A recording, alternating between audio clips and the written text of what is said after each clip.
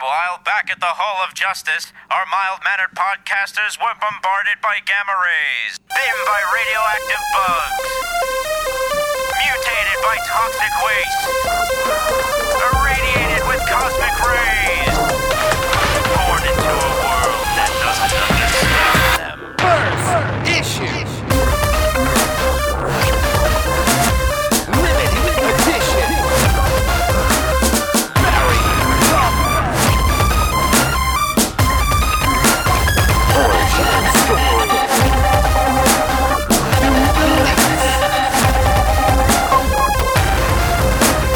Second printing.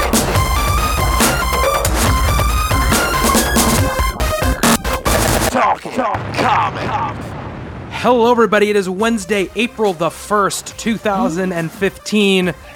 Happy April Fool's Day, and welcome to the Talking Comics podcast. I am your host, Bobby Shortle, and I'm here with Steve Say. Hi. And Mr. Bob Ryer. I love events. April Fools! I couldn't think of anything good. That was good, Bob. Yeah. So we are back, and we are ready to podcast. Stephanie is flying in the air right now, back home from Emerald City Comic-Con. So she shall be here next week, though, to regale us of her tales of the con. But today on the show, we're going to be talking about, of course, our shared book of the week, Multiversity Ultra Comics, which very simple, straightforward book. Yeah. Not much to talk about there. We'll be talking about, of course, our single books of the week and our lightning round. We have some all-new, all-different Avengers to talk about. Oh, boy. Which got announced, alongside a creative team for that book. And we have a few listener questions that we got as well that we'll be able to run through. But let's start out with the all-new, all-different Avengers. I hate that title. And just give them a new team name, or just call it, oh, God, the all new, all different. Yeah. All new, all different Avengers. It's all too much for me. But they're not really all different, because Sam Wilson's been an Avenger for like 30 years on and off. That's true. And the Vision has also been an Avenger. And we don't really know yet who's in the Iron Person costume. Yes. Lots of rumors that it is possibly Pepper. But That'd let's be just very run cool. down the team Yeah. right now. Captain America, Sam Wilson version, obviously. We've got Iron Man. They listed as Iron Man, so we'll see what happens with that. Vision, Thor, Our Lady Thor. We don't. I would say a name, but we do We not still have a don't name. know. We don't have a name yet. Nova, Ms. Marvel, and Miles Morales, Spider-Man. So the first thing I think I noticed there, and again, we don't know if this is the full roster, if there's going to be another Avengers team. We don't know. We're seven characters. That's it on the cover. Obviously a stark difference, no pun intended. Yeah, there you go.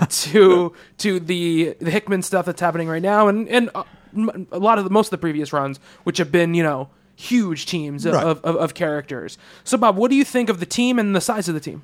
I think you've got a good mix of power sets. There's some raw power, there's flying, there's blasting stuff going on. Long-range weaponry. Young. We still don't know about Thor, who Thor is exactly, but it's an older character. But certainly with Ms. Marvel and Miles, we're dealing with teenagers, early 20s, which is nice. People who will have love for the idea of being an Avenger, where so often lately it's been a chore. Now it's it's very cool. Kamala is going to be geeked Yeah. to be thought of as an Avenger. And I just think that in the way some of the early issues where Clint Barton got to be an Avenger, though he chafed under Captain America's leadership when he first came on because it was that old guy, but it was thrilling to be an Avenger. And it's going to be nice to see that taking place depending on what world they're on. We don't know how all this is going to shake out. When does this book actually come out? Well after or during? No, this is the Free Comic Book Day book, which but All New, All Different Avengers is a series that will be written. Is the team taking over the mainline Avengers after Secret Wars is over. Okay. So we're gonna get a snippet of it in Free Comic Book Day in May, and then it'll be there after Secret Wars is done. So yeah, Steve, what did you think about the team? I think it's cool. A lot of what Bob said of that, it being a younger team, characters within the Marvel Universe who are going to be stoked to call themselves Avengers and probably really want to live up to the name. And I mean, all of those personalities between Kamala and Miles, watching them interact, especially with the creative team that they've put on this book, I'm super excited to read it. We should say Mark Waid is writing, and Mahmoud Asrar is the artist. Yes. And if you guys don't know his art, he's done some X-Men work recently, but he was the first artist on the New 52 Supergirl book. I love his stuff. Which is great stuff.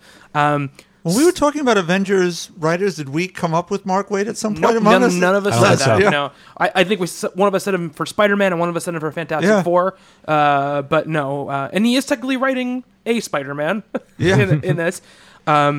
So yeah, I mean, for me, again, Mark Waid, I'm always going to be sad that Daredevil is ending, but for him to be what seems like taking the driver's seat of the Marvel Universe, if the Marvel Universe looks like it looks then like it does now, which is the Avengers being the headlining mainline team, which I can't imagine it's not going to be. I think that's awesome because that means he should be probably in the driver's seat of a lot of what goes on in the overall universe. So I'm very fascinated to see what that Marvel Universe looks like. Of course, Mark Waid is no stranger to writing huge things and huge teams. He wrote very long run on Justice League over at DC. And I think that it's very cool. It's very cool. Also, the character roster is neat. I mean, unless they're changing Tony back into the red and gold, which I don't see that happening so soon. I can't imagine this is not going to be Pepper. It just seems like it has to be to me. And I think Nova's a cool addition. Part of me has that little thing about Ms. Marvel where I'm kind of like, I just wish that she could just be her own thing, that she doesn't have to be in this big team book. She's too big. I know, she is huge. And it's really cool. Again, I feel the same thing about Spider-Man in some ways, right? That, like, not even just Miles, but Peter as well. Like, he's been an Avenger for a while now, but those are street-level characters to me that deal with more street-level stuff. And sometimes I wish those characters got to stay there. Not that they probably won't have their own books anyway to deal with that stuff. Are you caught up with Bendis's Ultimate Spider-Man? No, I'm not. Okay. Yeah. The way that it's going now, I mean, he's been groomed to be part of bigger things for at least the last two arcs. He's been participating in some really huge S.H.I.E.L.D. stuff, running around with Maria Hill and things of the like. So, I mean, he's dealt with some pretty big stuff. And then the Spider-Verse event as well. Yeah. I don't know. I just thought I'd throw that in there. No, that's good. Important stuff. Good to know. It's good to know. We had a question. This is at Ice Cream Genius on Twitter, and he said, with Miles Morales joining an Avengers team, when do you think we'll see 616 Miles, who was teased in Spider-Man? Oh, right. At the end of Spider-Man, he looked at Miles Morales, and oh my god, and then you never saw what was coming from that. Honestly, what I think is that's a cool thought. I just think that Secret Wars is blowing all of that stuff away. Right. And I don't think you're going to... I think that the Miles Morales that might have been that other Miles Morales and the Miles Morales in the Ultimate Universe are just going to be the same person now. I don't think that there's going to be two Miles Moraleses running around. Yeah, what is the plural? Yeah. That's what I think. Anyway. We don't know the mechanism yet. No, we don't. We still don't. But knowing Mark Waid, that could be an interesting story. The Miles of the regular universe disappears, but then turns up 3 years later as a supervillain or something. Yeah. That would be cool. Like their Venom or something like that. Yeah. There you go. Here's the other thing. Who do you think they're fighting on that cover? Those green hands that are coming, those green glowing hands. Well, green and glowing says right to me, the radioactive man. Right, that's what a lot of people were saying. So that'd be cool, but I'm thinking he's, as part of the Masters of Evil, is something he's a good character. Solo guy, you put him in a lead jacket, he's useless. So unless it's the Masters, I think you might be doing some sort of magical character. Okay, interesting. Could it possibly be maybe a Hulk character that they're trying to... It could be glowing with gamma radiation we're getting to the end of that storyline and that changing over. That's a good idea. Maybe trying to bring the Hulk into the equation. That wasn't he just doing the Hulk, right? Yes, he did the Hulk as well. Yeah, yes. I like that. But yeah, this is one of the things I get most excited for, as far as when this stuff happens, when we get these big changes, as I love kind of the hot stove league of where are the writers going to go, what are they going to be writing, what are they going to be doing. Obviously I think we're going to see some people staying put, but I think it's going to be tough for a lot of writers who've been writing their series for a while to just restart. And I think that we talked about this on the Patreon episode, which people haven't heard, but we talked about, who was going to write what and where they were going to go. And, I imagine Slott's going to be done with Spider-Man and so on and so forth. So excited to see where all that stuff kind of shakes down. Put Charles Soule somewhere. We figured him for every book. Yeah, he's doing Inhumans. Yeah. We heard that. Brandon Peterson, I believe, is the artist. That's another one of the Free Comic Book Days. And it has Johnny Storm on the cover. Well, there's a torch on the cover. Yeah. Do we know for certain? Because if I don't know. Those of us who've been reading The Invaders, it turns out that Toro's an Inhuman. Okay. The Torch's old partner. Okay. Now, that could be Johnny Storm because he was connected to Crystal for all those years. Yeah. But until I see a release that says definitely... They're going to need places for those Fantastic Four characters to go.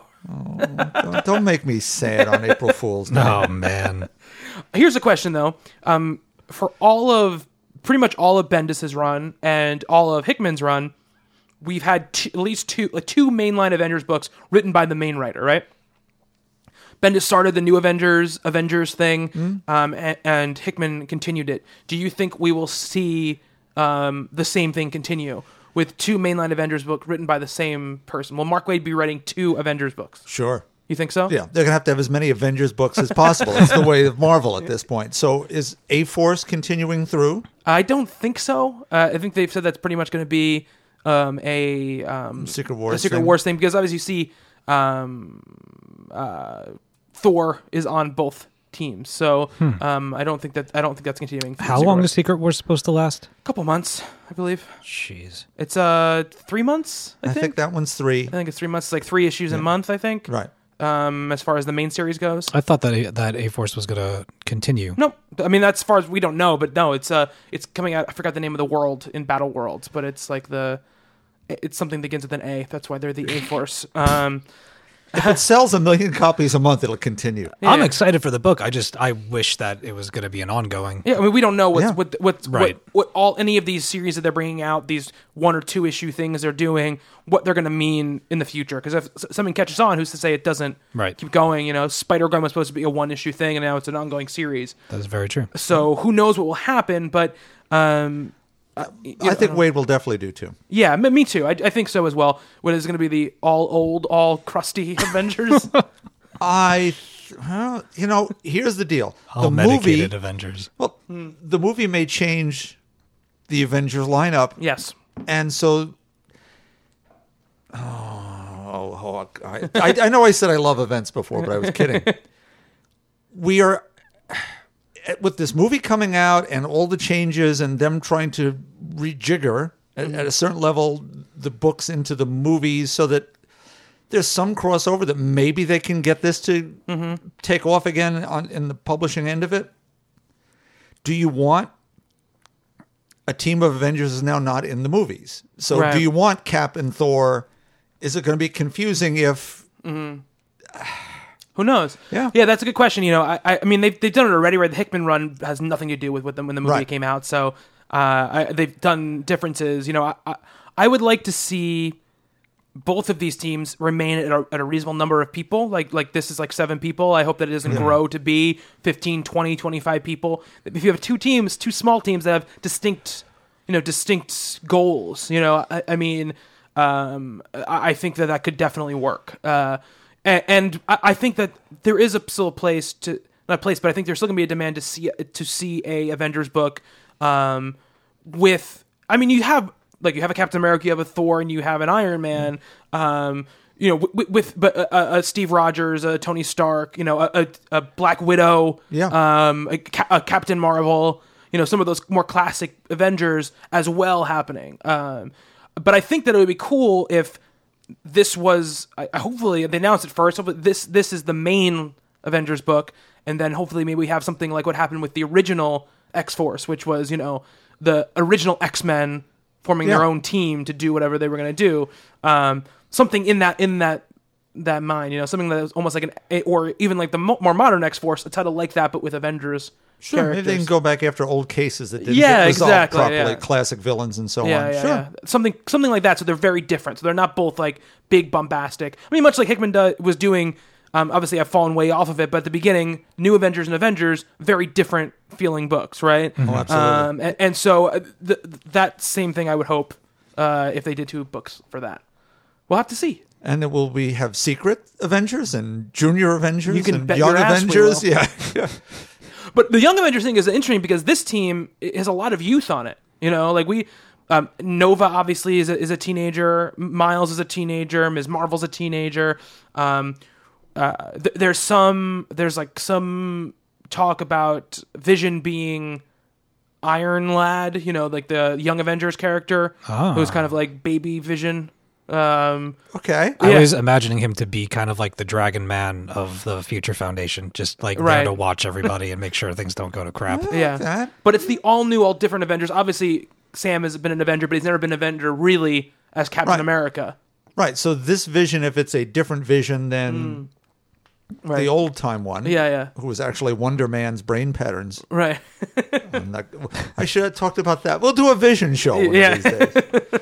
I get ripped in half by the She-Hulk. That'd be a good accompaniment considering that he'll be in the new movie. He will, yeah. Oh, I'm looking so forward to that. Yeah. Excited to see. I can't believe it's just a couple weeks away now. It's crazy. Yeah. It's pretty insane. That's a couple weeks away. Oh, I meant to bring it. I got as a gift the other day a pen with a little light at the bottom of it. So I can actually now take notes in the theater without annoying anybody. I saw Big Hero 6 over the weekend. Did you like it? I loved it. Nice. I loved it. Great aesthetic. I loved the look. I remember I was watching with Karen, and I stopped. I was like, the hair looks so good. Yeah, the hair is like unbelievably well done. But it just, I love the San Francisco Tokyo mashup thing they did. Baymax is obviously hilarious, awesome. I thought that obviously the story is very it's a very typical at its core. It's a very typical story of that nature. But it's done really, really well. And I don't remember her name. I loved the girl who had like the wheels on her feet. Tomo Ogogo. Yeah, who was throwing the discs. Kept saying "woman up" like that girl. Yeah. Like her design when she had her like superpower design up was awesome. Yeah. It was like Mega Man. Yeah, it was the animation in that movie was seriously good. I watched it for a second time recently, and I mean, even more so than Frozen, and some of their something happened where they upped their game a little bit as far as like the body movements are concerned. Everything was very natural, and all the weight of everybody's movements was really like well dispersed. Totally. And no spoilers, but the environment that you're introduced to within the last like 15-20 minutes of that movie blew my mind. It's really cool. Yeah, I was just like, oh, it was so cool. It's awesome. It's a great superhero story. It was funny watching it. Obviously, it's produced by totally different people, but it had that feeling of a Marvel movie. Like that the kid version of a Marvel movie. And I loved it. I absolutely loved it. Awesome. Yeah. I like. They've been. I guess they put out both. Was that both Frozen and that last year? No, Frozen was the year before. Frozen was the year before. Okay, yeah. Okay. So, but Disney's doing a great job. Yeah. Because year before that was Wreck-It Ralph. Yeah. Yeah. So they've been doing a really fantastic job. Now they're working on a second one of that. Yeah. And they're doing a bunch of stuff. They're doing a bunch of live action stuff. Now Mulan has been announced. Really? Yeah. Cinderella did really well, although I don't know a single person that saw it. Yeah. My friend Angela did and loved it. Okay, good. Yeah. It looked really good from the trailers I saw. It looked exactly like the animated feature. Yeah. What I love about the Cinderella thing is that it broke the mold of like zany, like the Disney doing like kind of like hyper stylized, like over the top versions of their classic animated characters and stuff like that, like Alice in Wonderland, Maleficent, stuff like that. And they brought it back down to kind of, it's just like, it's a Cinderella story, and Kenneth Branagh doing it. And it's funny because I really have little to no interest in actually seeing it because I've watched that animated movie I don't even know how many times. But I'm glad that it's cool that it's out there, and apparently it's a really good version. Kate Blanchett and Helena Bonham Carter Yeah. as the fairy godmother. No Yeah, I think the cast is really cool. I watched Maleficent not too long ago, maybe like 2 months ago, and was pleasantly surprised by it.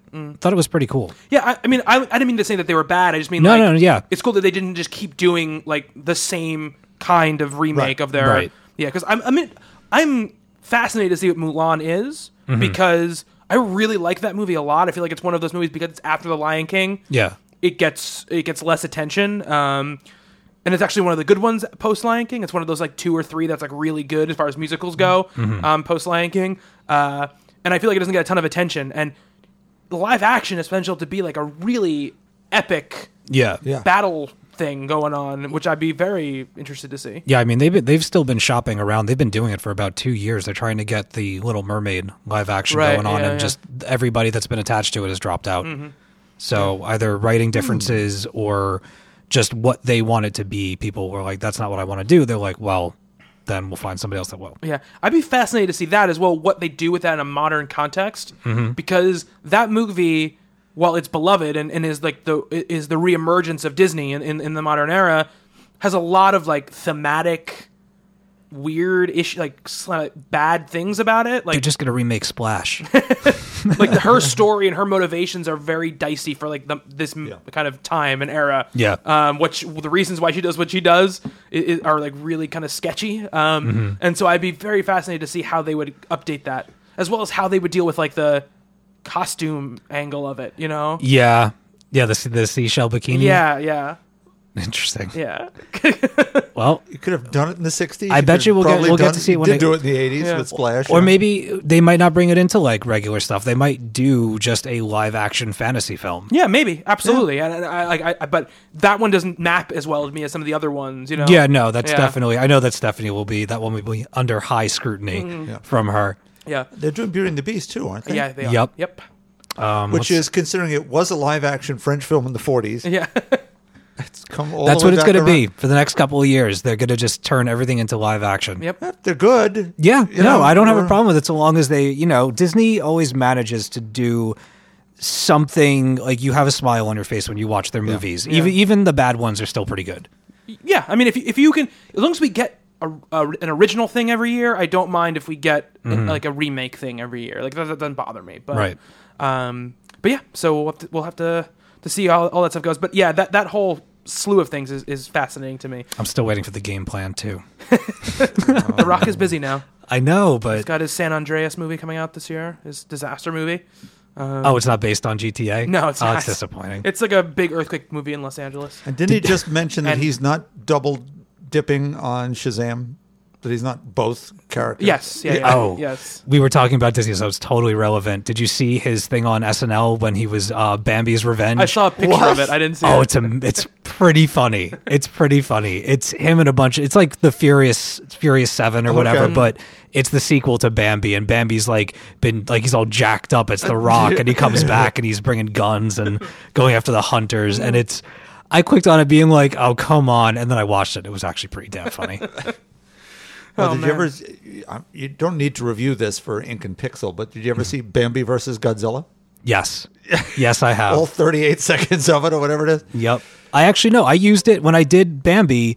One of like the clickable things Oh, okay. in my article Yeah. was that short film.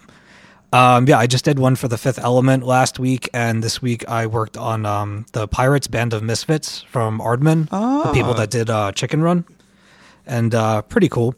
Is that one stop motion, right? Yeah, Yeah, because they did one that wasn't stop motion. Flushed Away. Flushed Away is like the or- Bond one. Yeah. This is like the bunch of pirates are involved in a Gotcha. contest. Whoever finds the most booty at the end of the year gets Pirate of the Year. Okay.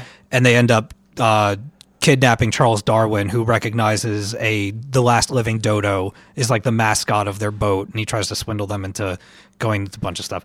It's pretty cool. It's entertaining. If you like Aardman and you like Wallace and Gromit and stuff that they do, it's totally worth checking out. If you don't like Wallace and Gromit, you really don't have a soul. I No, don't go- understand. it's like go You away. cannot like Wallace and Gromit. They're They, in covers of the week this week.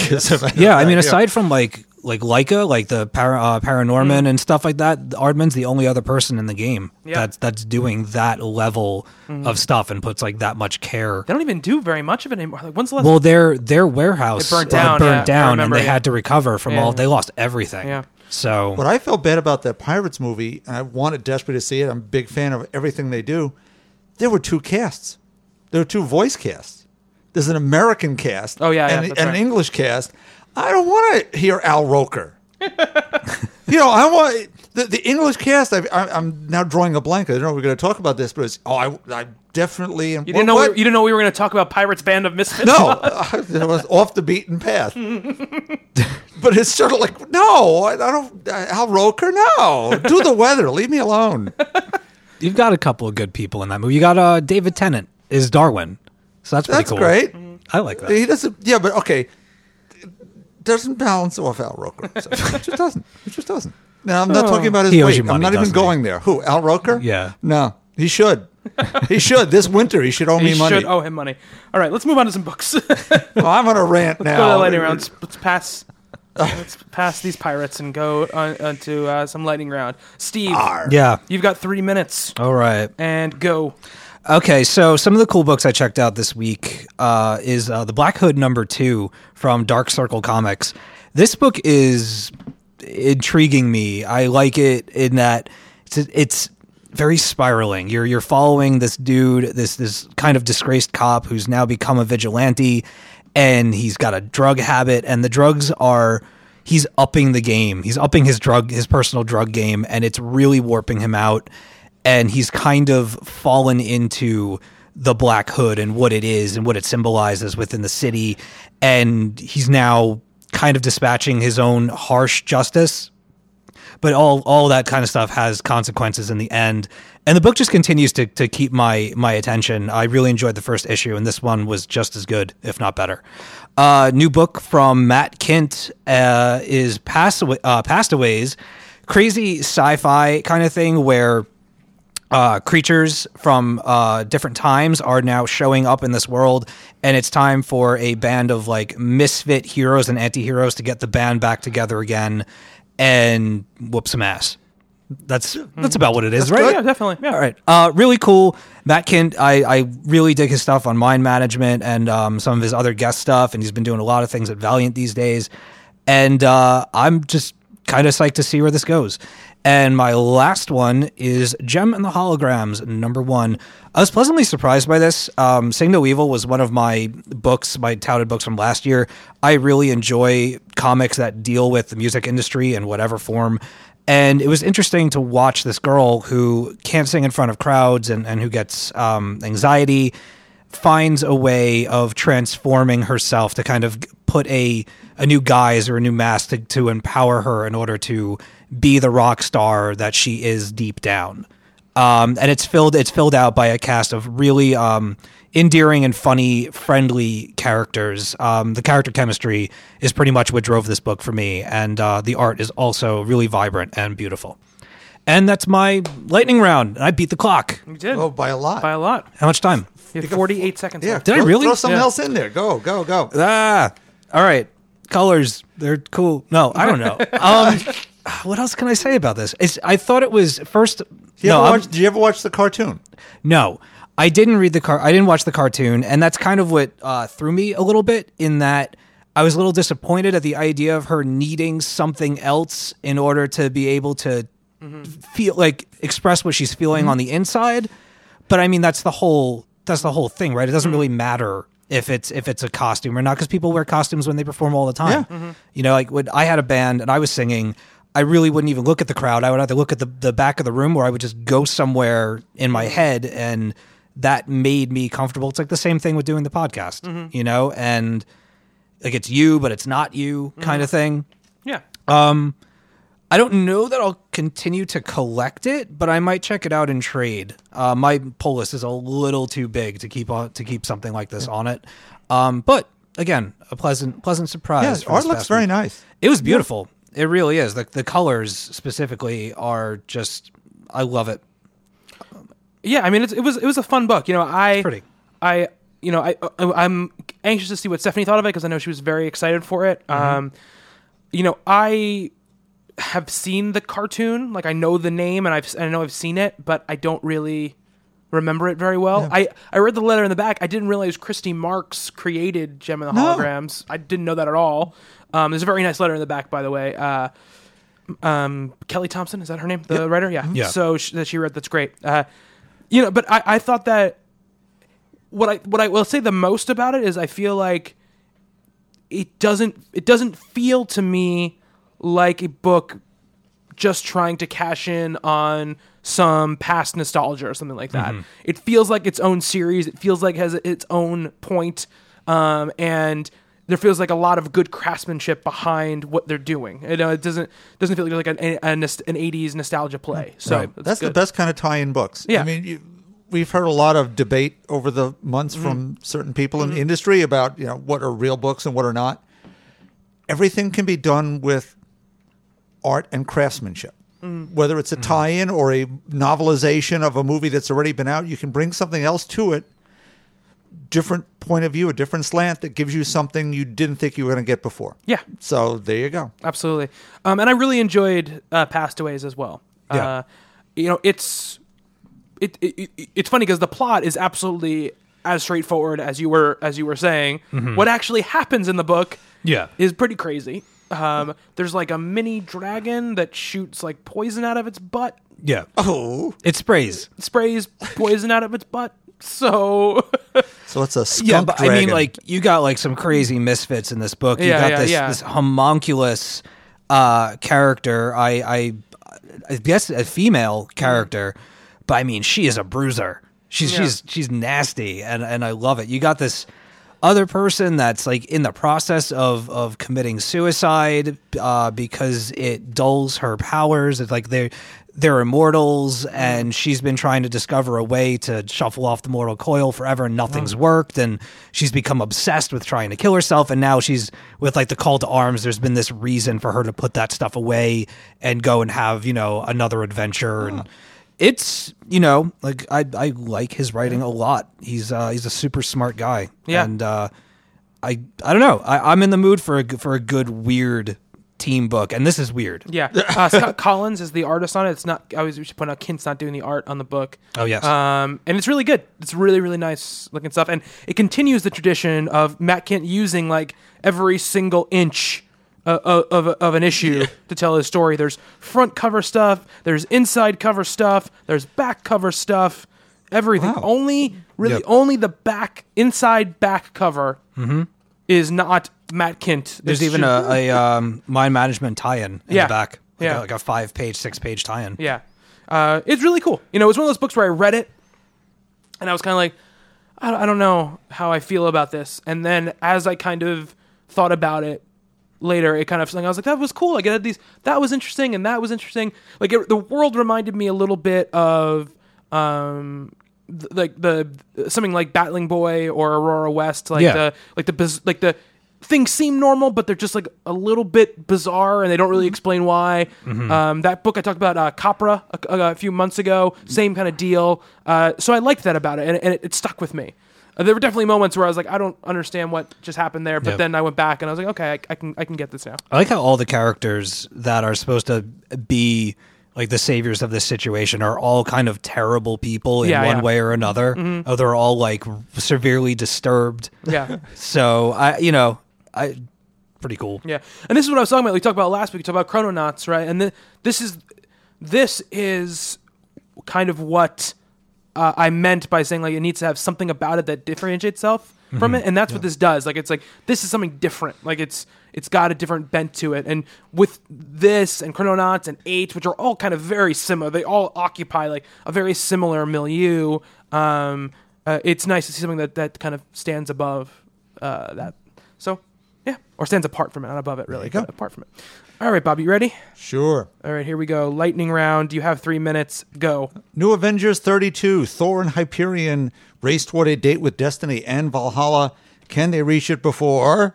Time runs out. Thank you very much. Conan Red Sonja number 3. It's Gail Simone, Jim Zub. Each issue so far has brought us forwards in time as the two warriors seem to always keep finding each other. In this case, they face off against the hordes of a king seeking vengeance. After a quick victory, it looks as if a hookup is imminent when a threat from the past reemerges. Now, all I can say is there's only one more issue of this. If you haven't picked it up, trade wait. But if you love either one of these characters or Robert E. Howard, you do want to pick that up. Also written by Gail Simons, Red Sonja 15. And we pick up on the storyline where she's been cursed by an evil wizard.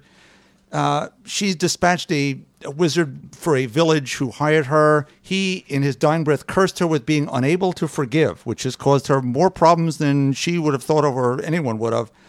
In this issue, we open with her doing something really hideous, as I showed Bobby before. She actually rips her hands to shreds. Oh, my God. So that she can't kill anyone else. What? Yeah. However, evil wizard's brother shows up. And she's got to do the right thing. This is an amazing cover, by the way. Yeah, Stephanie Buscema. Just an amazing book has been from the start. Gotham Academy #6, Becky Cloonan, Brendan Fleischer, Carl Kesher, and Minge Helen Chen on the flashback scenes. Nice wrap up so far to this first arc. Some connections explained, such as Killer Croc and Olive's mom Sybil, and some left unconnected. Ba-ba-bum. And moving forward, Batman appears, so that's always good. But just a really nice look at a part of Gotham we've not seen before. In retrospect, we're going backwards, and I have time. Oh, good. I worked this out pretty well.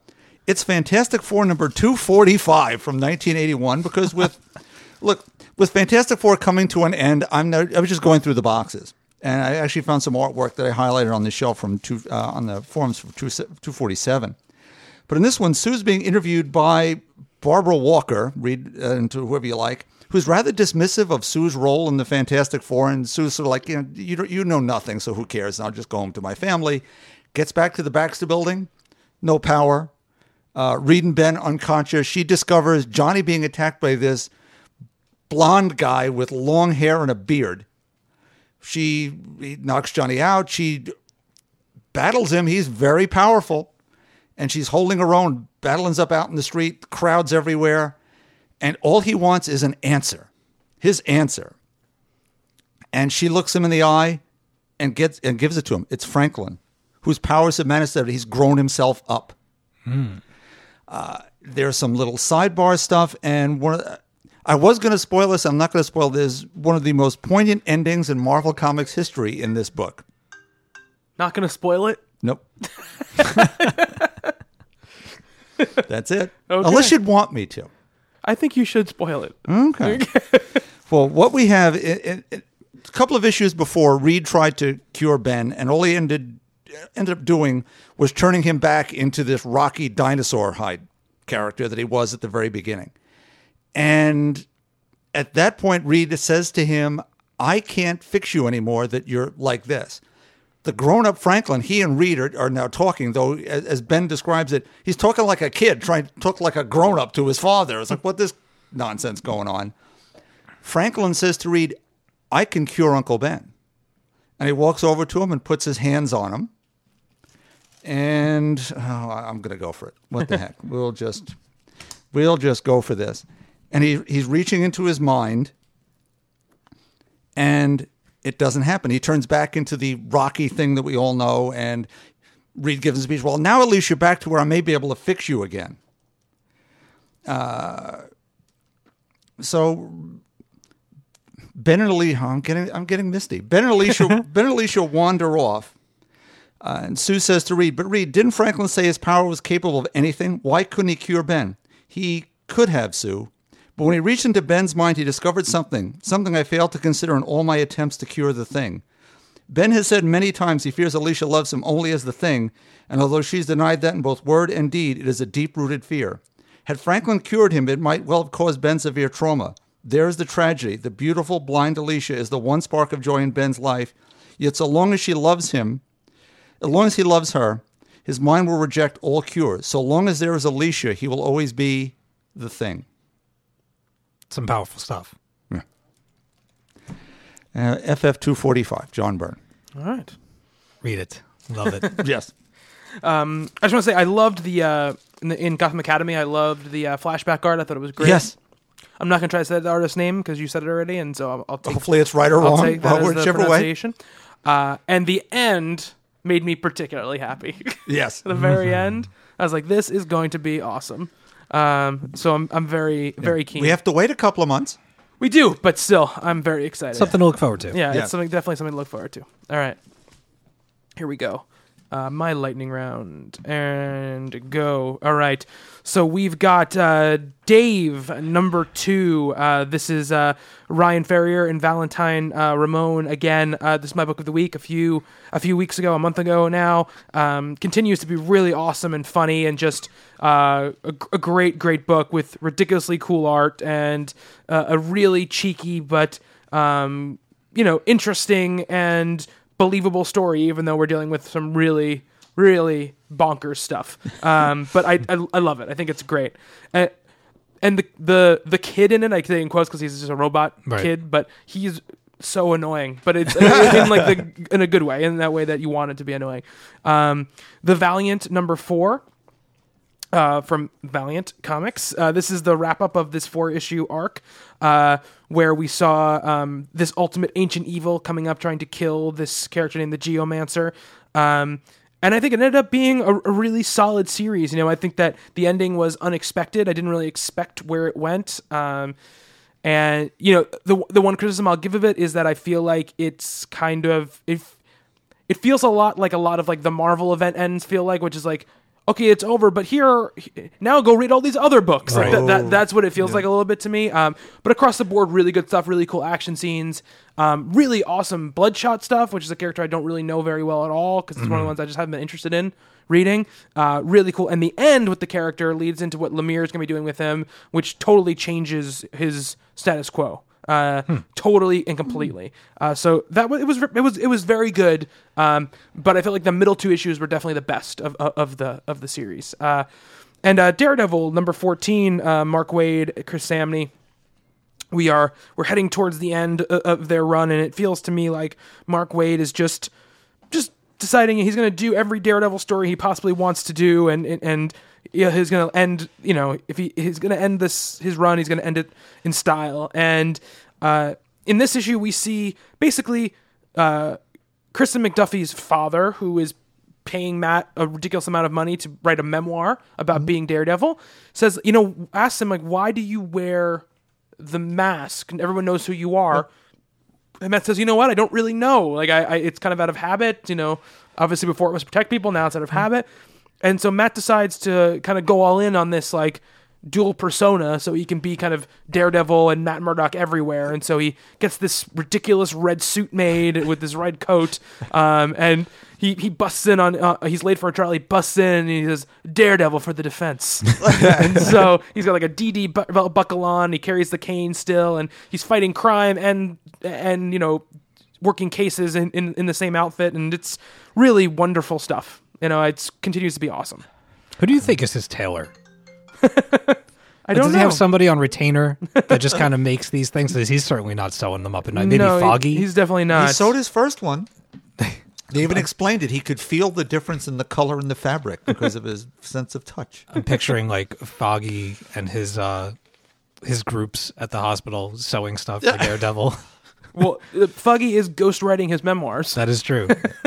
I'm so glad that they kept him around. Yeah. That would have been sad. Which is really, really great. I mean, they show him at the tailor. They have him. Oh, they do. There you go. And then he's at the tailor. That's the guy. Yeah. Oh, man, he's set for life. Yeah. And I love... Is he the guy who sews all the Rogues costumes in the Flash? Maybe, they had one of those too. I just love... I love how into it he is and how not into it Kristen is. Yeah. Like, she's just completely like, you're an idiot. You're 100% an idiot. He did something different with his hair, too. He shaved it off. That's, I like the swoop. The one thing I will say, though, is, and the cool thing about this issue, much like all the other issues, is that they have this little thing that they're doing, which is funny and light and cool, but they also have this kind of larger, darker thing that's going on in the underworld that I think is also really cool. So hits on both notes to me. I'm sad it's ending, like I said, but I'm excited to see how everything comes together. How many more do we got? One? I think it's 2. I think it's 2 issues. I love that book. Yeah. Is it continuing with someone new? I would somewhere? assume Daredevil is going to be back With after a TV show coming Super Wars. Yeah, reasonably soon, isn't it? yeah. It's in a week and a half. Yeah, Yeah. The 10th of April. So good. So excited for that. So, yeah, it's Mark Waid for a while now. I think it was a few months ago, or maybe more than that now. Said he had the longest concurrent run on Daredevil ever. Wow. So, yeah. I mean, I think when it's all said and done, I mean, I've said it a million times, but I think it's a book that everybody should be reading. And if you haven't read it, go pick up the trades and read it, because it's just a fantastic, fantastic book, month in and month out. Mm-hmm. Yeah. So that is it for our lightning rounds. Before we go into our books of the week, a change up. You want to talk about how I finished Parks and Rec? No, we're not going to talk about talk about it in the Patreon episode. All right. So this is from Stimuli File on Twitter, and it says, "How do you all consume comics? Monthly versus trades, digital versus paper, or hardcovers? Just curious." Steve, I'm going to ask you, because in the last couple of weeks, you brought over a lot of trades of series that you hadn't been reading monthly. So is that something you've been doing more lately, is buying current trades? Yeah, I've been trying to make a conscious effort, especially when it comes to some of the Image stuff. I am very much a physical media guy. Mm-hmm. We do, from certain publishers, they're kind enough to put us on their lists, and we can read some stuff. One of those includes Image, but they're $9.99 trades. Like, that's almost, I mean, the book that I'm going to talk about tonight is from Image, and it's got 5 issues in it, and I feel like I got 5 volumes just because of the type of book that it is, and I'll explain a little bit of that in a minute. But as far as how I consume them, first of all, I consume way too much. I have tried like hell to get my pull list down, but it seems like every time something ends, something else begins, and now we have 2 like major shifts in the big 2, so it's just going to get worse. I've been trying to be patient. I've found that I'm not getting spoiled so much on other stuff, as far as like social media and things like that. As much as people talk about comics, the in-depth comic talk, or the, hey, I read this, what'd you guys think of it, and like a series of replies, has kind of tapered off in like the last couple of months, or at least within like my circle of influence. There really hasn't been so much. So I've gotten more comfortable with waiting, and there are certain things that I do still buy. It's like something like Deadly Class that I talked about a few weeks ago. I collected a whole arc before I even read it at all. But there are certain series that I feel so passionately about or loved so much that I continue to support them and stuff like that. But other books, it's been word of mouth. We did something on the site not too long ago where we were asking people at the end of the year, different personalities from around the internet, like what their favorite stuff was. And Joey Esposito had mentioned Roche Limit, and what he talked about has been like a huge thing of me going back. I also have stocked up a couple of like Amazon gift cards, and going over to Justin's place to go and do the Talking Games podcast and seeing like his immaculate, gorgeous wall of comics. The way that is, I've gotten more into collecting the trades and collecting like nice hardcovers of things. Not so much for the presentation, because all of my stuff like that is in my bedroom and nobody sees it anyway. But for me, when I look at the wall, it's becoming a little bit more formed, and I'm enjoying that. Yeah. And I'm also double dipping on a couple of things because they are so cheap when they first come out, that if I really do like something, I do like to support the creators and the label and everything like that.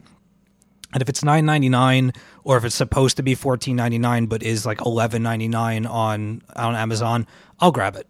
So yeah, I don't know. I read every week. There's a lot of things that I just can't let go. My curiosity, my wanting to stay in touch with certain characters and certain stories, is very much important to me. That said, and I'll shut up in a minute, I've made a lot of mistakes as well in the past couple of months. I've collected a lot of things that, upon looking into them, like the Black Vortex thing that's going on in Marvel right now, that thing is huge. It's huge. And I looked at the list when it was first announced, and I was like, oh, I'll just pick up the mainline stuff. And that's really hard to do. I had to go and buy Legendary Star-Lord that I'm not getting anymore, Nova that I haven't gotten for a while, and I just, like 3 issues into the Black Vortex stuff, I stopped. And now I have like 3 issues of a comic something that I'm not going to read. I'm just going to get the collected thing when it comes out to read that event in one chunk. And you're talking about like 14 wasted dollars.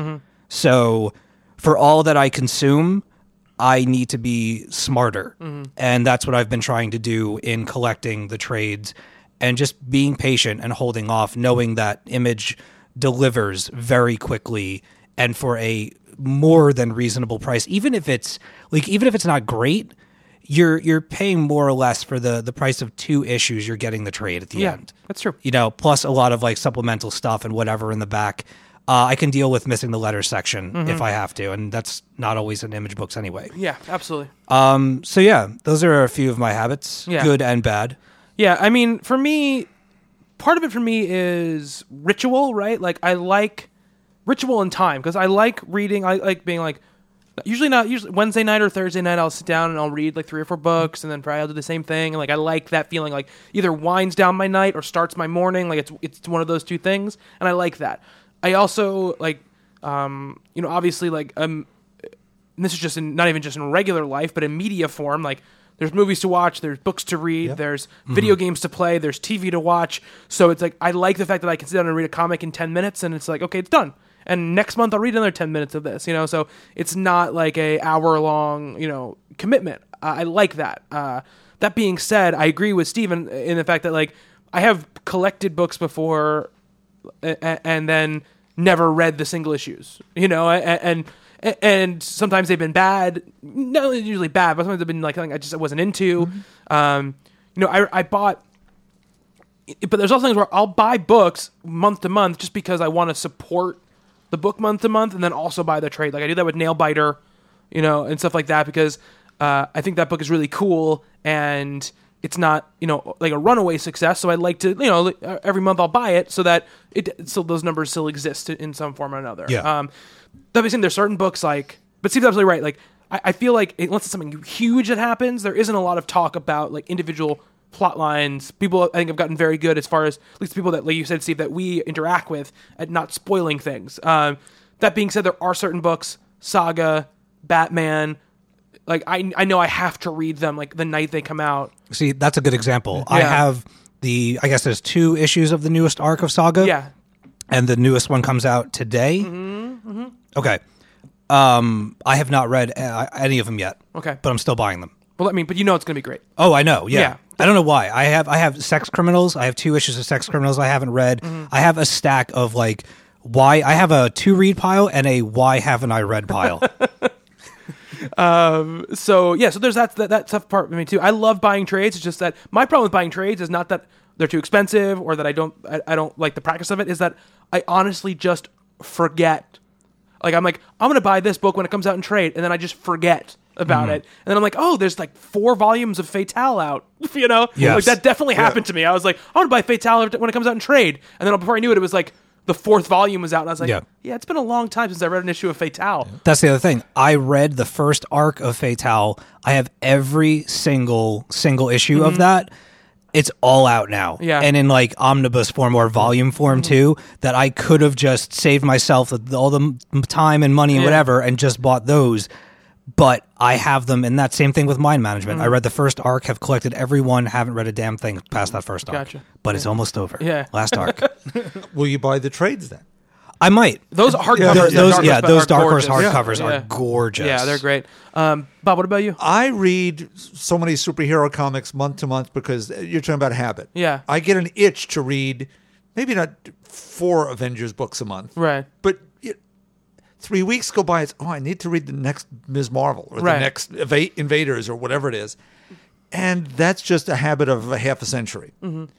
I do trade weight a lot of things, and my itch gets in the way of that. I want to read some more Velvet so badly, and it's not. The next trade is coming, and it's less than all these books were going to be. Just wait a little bit, and they tend to read better anyway. For me, anyway, they seem like novels and movies as opposed to TV episodes in the longer form.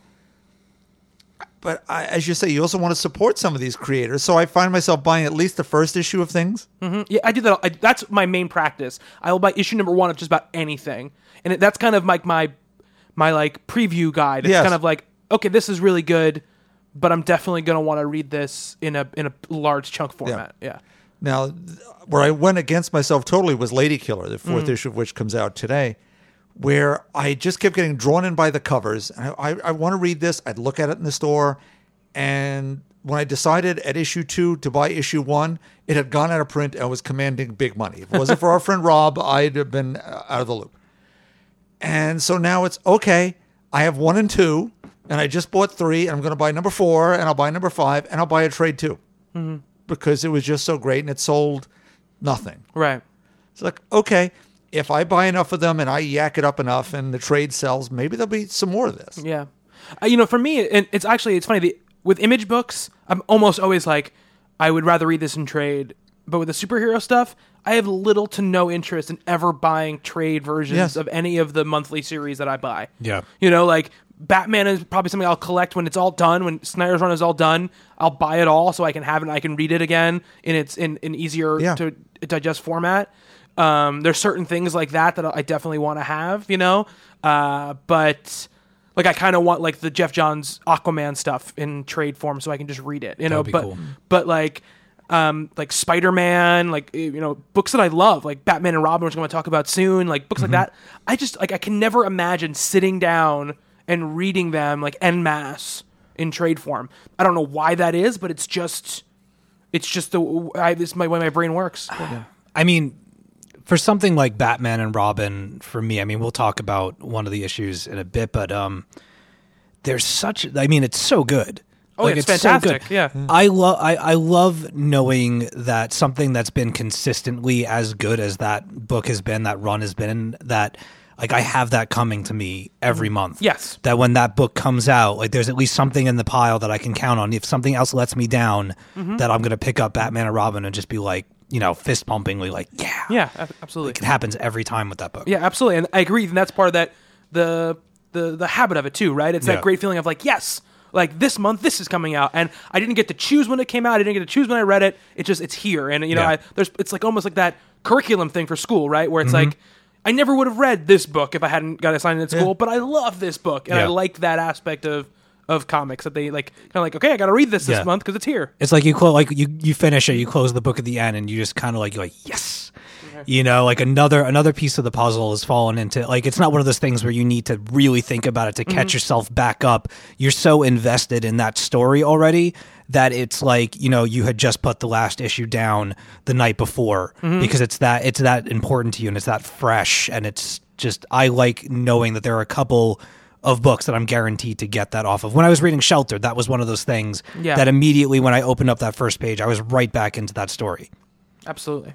So are month-to-month comic books more like weekly television, and the trades are the special event programming? Yeah, I mean, when the season comes to Blu-ray and DVD. Exactly. Yeah, right, exactly. yeah. Yeah, exactly. Yeah, it's like, oh, I can't wait to watch, like True Detective, but I want to watch it all together. I don't want to watch it week to week. I want to watch it all in mass.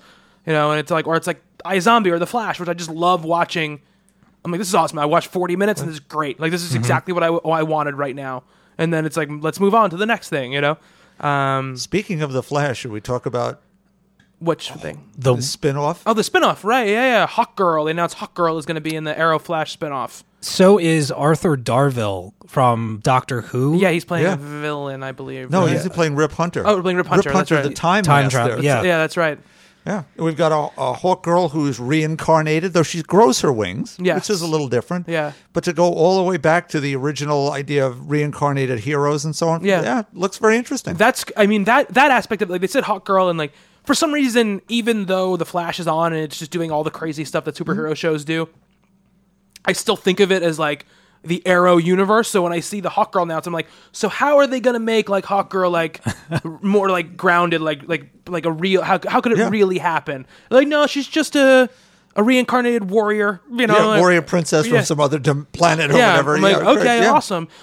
And what is starting to come, the details starting to emerge about the show, right? Is that like it's going to be almost like a Brave and the Bold type of like.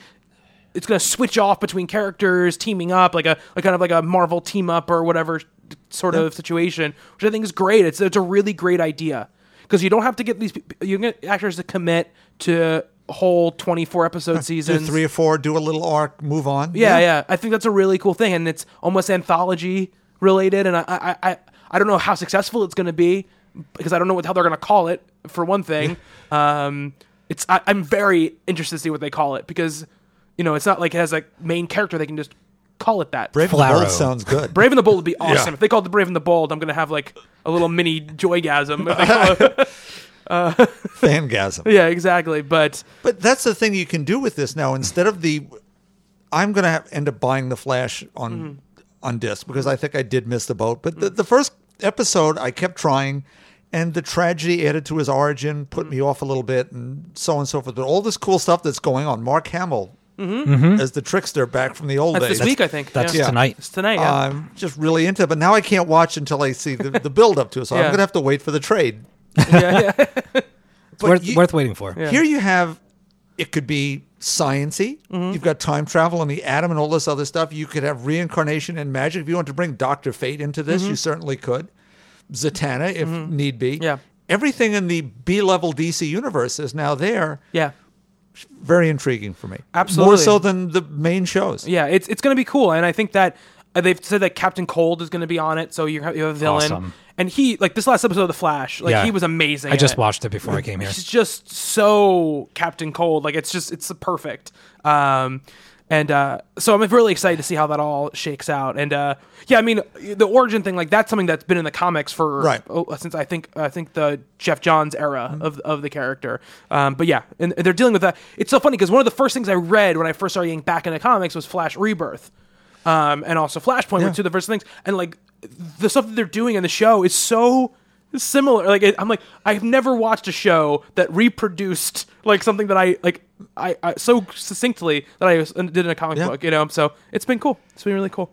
I'm very excited about that spin-off show. I'm excited that Supergirl is part of that trio as well, and that they'll be able to cross over there as well. And I'm very interested in what they bring into that show, dealing with high-powered beings and stuff like that. I don't know what they're going to do. The thing I'm interested in that show is the conceit.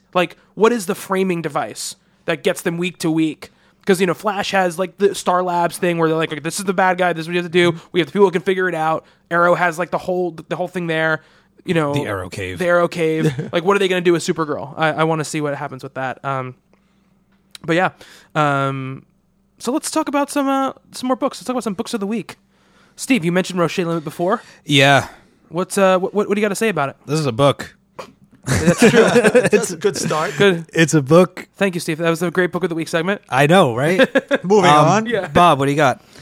No, I'm kidding. Actually, first, I want to ask Bob, because you handed this back to me. What do you think of Giant Days? I love Giant Days. Will definitely buy the trade. Nice. On that. It very much had, you said it would be my book. Yes. And it is definitely Lumberjanes, but those girls grown up maybe. Yeah. But you have all these layered characters. They're unlikable and likable at once. You can picture why they'd all annoy you if you all hung out, but why you'd love them too. You Right. want to put your arm around and say, it'll be okay. Nice. Yeah, especially what's the goth lady, the drama queen? Oh, boy. The only name that I can remember off the top of my head is Ptolemy, because it was just so out there. I She has her rarely ever hear own that name. issues with the new boyfriend or the old boyfriend rather. All their names are on the first page. Yes. Susan Ptolemy, Daisy Wooten, Esther. Esther, de yes. Groot. Perfect. Just absolutely perfect. I knew a lot of people like that. Awesome. I'm really glad you enjoyed it. I figured Yeah, you would. absolutely did. Thank you so much. You're very welcome. Okay, so we were talking before about how I've been collecting trades, and we did a end of the year thing with a lot of comic book creatives and personalities and stuff. And like I said, Joey Esposito had mentioned Roche Limit, and I said, all right. He caught my attention with his mini review of it, and I said, I'm going to wait till this is in trade. Saw it the other day, picked it up, and I mean, wow, it's really good. I've only read the first 3 issues, but when I tell you, I feel like each issue is almost a volume in content and in personality. And I'll break it down a little bit as to how this trade or just how the story is laid out. Just to give you the general framework of what Roche Limit is. The main story consists of a woman arriving in the central city of the Roche Limit colony, and she's looking for her sister. That sister happens to be an acquaintance of this kind of disgraced scientist who has created this ultra drug of sorts called Recall. The way that Recall works is it basically locks you into your fondest memory and allows you to relive it for X amount of time. Naturally, this drug has become a designer drug of the wealthy, and like bags of it go upwards of like $25,000 and up. The thing is that this kind of disgraced scientist or chemist, he's the only one that knows how to make it properly. Nobody's ever been able to break it down and figure out how exactly it gets made. So he's kind of this untouchable but constantly gone after personality within the city. The city only consists of about 10,000 people. The deal with the Roche Limit is that it's this kind of giant satellite station colony that started off really well and kind of bustled into this big giant utopia of sorts where rules and restrictions were kind of thrown out the window and people were kind of just living the way they wanted to live. And when people don't have rules and don't have structure, you know, things tend to get out of control, and the city just kind of ran itself over into where there's only so many people from it left, and they've all kind of removed themselves to this colony right outside of the main Roche Limit area. So essentially, this woman comes into the city. She's looking for her sister. She meets up with this guy, and long story short, the two of them kind of wind up in the middle of this like inner city drug smuggling ring of the people that are looking to gain the upper hand in the drug market, knowing that this guy's drug is like the thing of things that everybody wants to do and nobody can get a handle on it. He's like the clue into where the sister has gone. So this woman teams up with him, and it's like them getting away from the drug lords. There's this one main guy named Moscow that's heading up all this stuff that's constantly after them. And it ends up being just this really, really engrossing experience. Science fiction, straight science fiction. Definitely has kind of like a Total Recall vibe to it. The artwork is somewhat akin to what you would see in like Hellboy as far as like colorizations and stuff like that. I should probably give you the creative team. That'd be nice of me. If I can. Oh man, it's written so small. I don't have my magnifying glass. No, the names on the front, I apologize, are Morsi and Malhotra for the creative teams. I cannot find their names. I apologize. I should have looked this up before the podcast started recording. But my point is you, the guy that created the Roche Limit, you get to know him. Like there are at the beginning of every issue, there are kind of these like appendices and maps and blueprints and histories and files on how the Roche Limit was constructed. Mm-hmm. And you get to see all the inner workings and where the colony is and how it got to be. Later on in the second issue, they give you like the entire backstory as to who he was as a child, how he grew up in the sciences, and what his intentions were for the city and how it all fell apart in front of him. Later on in another issue, you get kind of the Recall drug. You learn how it's made. You learn what it does in theory. You read like testimonials of people who have done it versus people who are skeptical about whether or not it's like some kind of chemical hoax. You get huge background on the main villain. And these are like straight up texts and files and stuff that, I mean, you're going to have to stop your, picture and bubble reading and kind of orient yourself to get back into reading 2 full pages of just straight information. Now, while that might break up kind of the rhythm of the reading, it's actually, I found it to be really cool because as soon as you hit like a major plot point or cliffhanger in the last end of the issue, how they typically end issues with like, oh, what's going to happen? Dun, dun, dun. Right after that, you get this like in-depth history as to what you're reading. You learn about the city, you learn about what it was supposed to be and what it is, how it fell apart.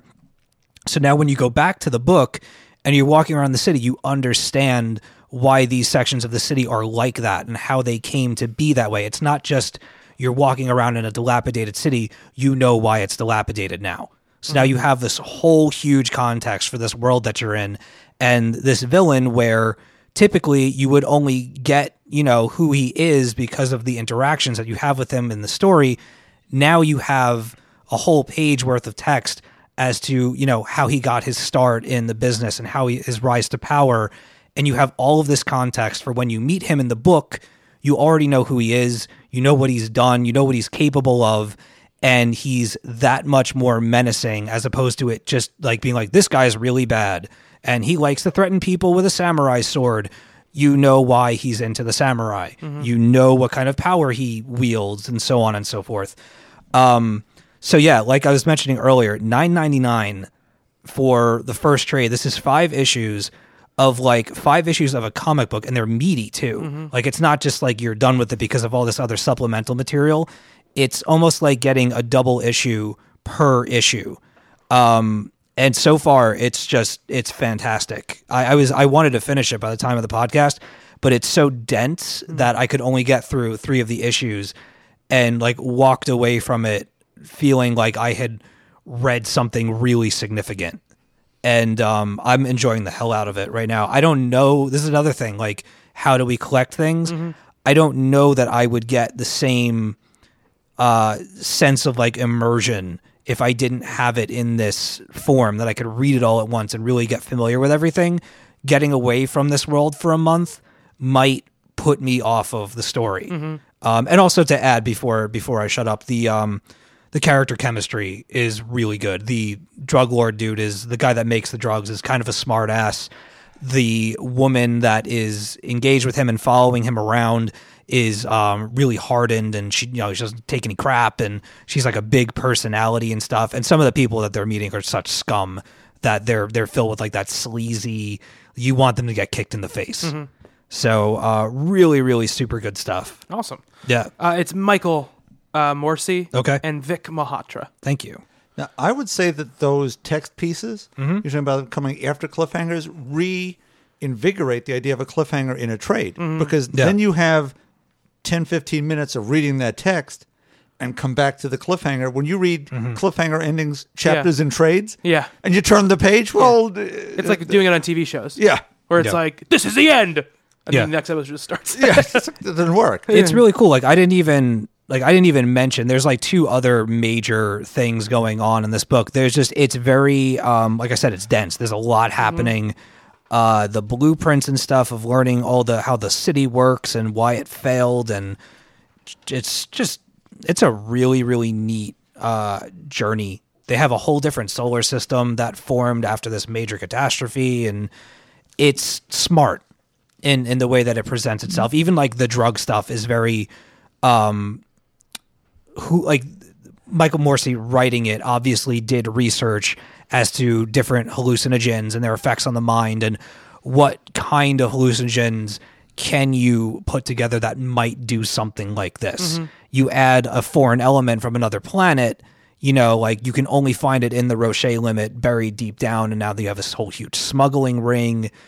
It's really, really neat, and that's only the tip of the iceberg. There's so much going on in this book. It's awesome. Awesome. Great. All right, so that's Roche Limit. Bob, what do you got for us? I am going to talk about... Come on, buck up.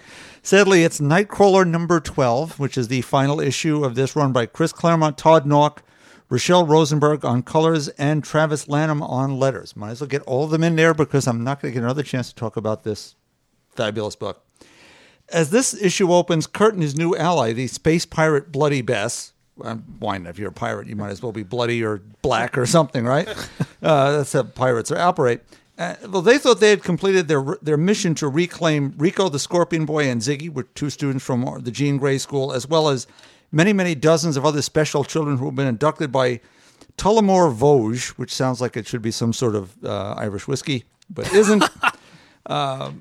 But Vosges had a final ace to play, even while losing the battle. It's the Warwolves from back in the old Excalibur days, which are really interesting visual characters, if no one remembers Excalibur, who can suck up life essences and be that person. And they're kind of funny at the same time, because it was Claremont and Davis back in those days. What we have here, though, is a book filled with, as it has been from the beginning, humor, heart, and heroism that comes in all shapes and sizes. The kids come up really big. The relationships between these characters are spectacular, and they're layered and dense. And I'm doing my best. I am not going to spoil this, because I am going to recommend to anyone who hasn't read this, they should buy the trades and read the whole thing in a lump, as Steve has come upon doing of fairly recent vintage. Because for those who haven't been reading this series, it's mostly everybody based on the sales figures, because it started well and just tanked. It is old fashioned in a way, and it's kind of wordy, and it's that heroism that abounded in older books that we'll talk about a little bit of, I think, as we get into Multiversity, moving forward into that. But you have action sequences that have consequence, actions that mean something into the grander scale. These are characters you want to spend time with, and whether that's from the old days, Amanda Sexton, Kurt's girlfriend back in the old days, or Rachel Aurora, Bloody Bess and her Crimson Pirates, the Bamfs, Rico, Ziggy, everybody involved here. Let me just, before I can't say anything anymore, just thanks to the creative team and Chris Claremont and Todd Nauck, Rochelle Rosenberg, Travis Lanham, everyone who put this out. This is just a little slice of comic book artistry. And I'm really sad it's over, but if you enjoyed the old X-Men that Claremont did with John Byrne or Dave Cockrum or anybody else that was around back then, or his Excalibur with Alan Davis, you should have been reading Nightcrawler. And it's still not too late to pick up the trade. So hail and farewell to Nightcrawler. It's also got a little bit, I find anyway, that's got a little bit of a taste of the Wolverine and the X-Men, Jason Aaron's run for a while. Particularly in when the inclusion of the kids. And the Rico character is not somebody that I expected to grow really close to. Yeah. And between him and Ziggy, I mean, they're two of the bravest X characters I've ever read. And I'm assuming that this is maybe this is definitely their first big story or big participant story. But I mean, they were amazing. Just the Nightcrawler stuff was really good. The Bloody Bess, all the romantic elements of it and things like that. The pirate stuff was cool. But the inclusion of all of those kids and their own personal mission and not backing down and going on their own and stuff like that was really empowering and really cool. Yeah, Kurt would say, Kurt sends them away. You're not ready for this. And they're listening to his mental projections, and it's, no, we can't do that. You taught us to do something else. Yeah. And they come up huge. Yeah. And you get for those fans of old X-Men books, you get a glorious send-off final couple of pages, as we get a nice little recap back at the school and a final page to die for that I'm not spoiling either, but read this. Just read it. Okay. I'm gone. I'm done. Read it. Read All right. it. Okay, so for my book of the week, I mentioned it before, I'm going to talk about Batman and Robin number 40, which is also a final issue. We're heading into Convergence after this month, so some of the series, obviously a lot of the series that TC has been publishing are ending, restarting in different ways. This book isn't restarting in its same form. We know that, but Peter Tomasi and Patrick Gleason and Mick Gray as well have been on this book since the beginning of the New 52, since issue 1, and we've seen a lot of ups and downs. We've seen obviously the whole Batman and Robin saga, and then we've seen a Batman team up book when Damian was gone, and now Damian is back, and we're back to Batman and Robin, and we're here ending what was began in Robin Rises. And I will say, first of all, that it's I think a wonderful send-off to the series. It really brings the character of Damian full circle, I think, from where they started with him in the first arc of Batman and Robin, where he was a character who didn't know how to handle his emotions and his skill as a regular person. He couldn't be counted on to not take lethal action, because of the way he was raised, to in the point in this book where, since Damian has gotten back, and I mean, this is not spoilers for this book, but this is the state of Damian for the last couple of months, has superpowers after his return from death, and going from someone who is homicidal, not being able to be trusted with his own hands, to a character that is performing heroic acts, with the most power he could possibly ever have. I think is a wonderful way over these 40 issues to bring that character to where he is. I think that they've really done a great job of making the relationship between the two of them. The father-son relationship really means something, and I think they pay that off really, really well at the end of this issue. I think it's an absolutely fantastic read. I think the whole series has been great. Patrick Gleason is I just want the solid month-to-month great artist for this Batman book that doesn't get a ton of attention, but really, really deserves it. It's just been really, really nice to see this book go and to come back. And, I think it wavered there for a little bit in the middle when Damian was gone, a couple of those middle issues. But since Damian came back, it's been utterly fantastic. And it ends the way it began, which was that if I truly believe if Scott Snyder was not writing Batman, this would be still a fantastic Batman book. If this was the Batman book, no, I don't think anybody could really complain about what was there. So, great stuff. Sad to see it go, but also happy that it goes without, anything really going awry, that it ends where it should end. And, Tomasi said he's not done with the Bat universe, that he's going to be doing stuff after Convergence is over.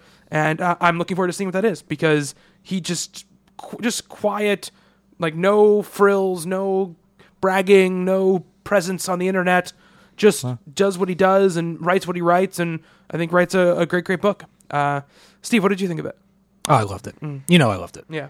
It's we had a question this week, and I don't know if you want me to. I don't have it in front of me. Oh. Do you know what it is? I think so. Anyway, Yeah. We had a question on for the podcast that we should answer. I'm losing myself right now.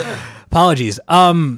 This book has meant a lot to me. I was speaking to somebody the other day. I believe it was issue number 17 was the silent issue.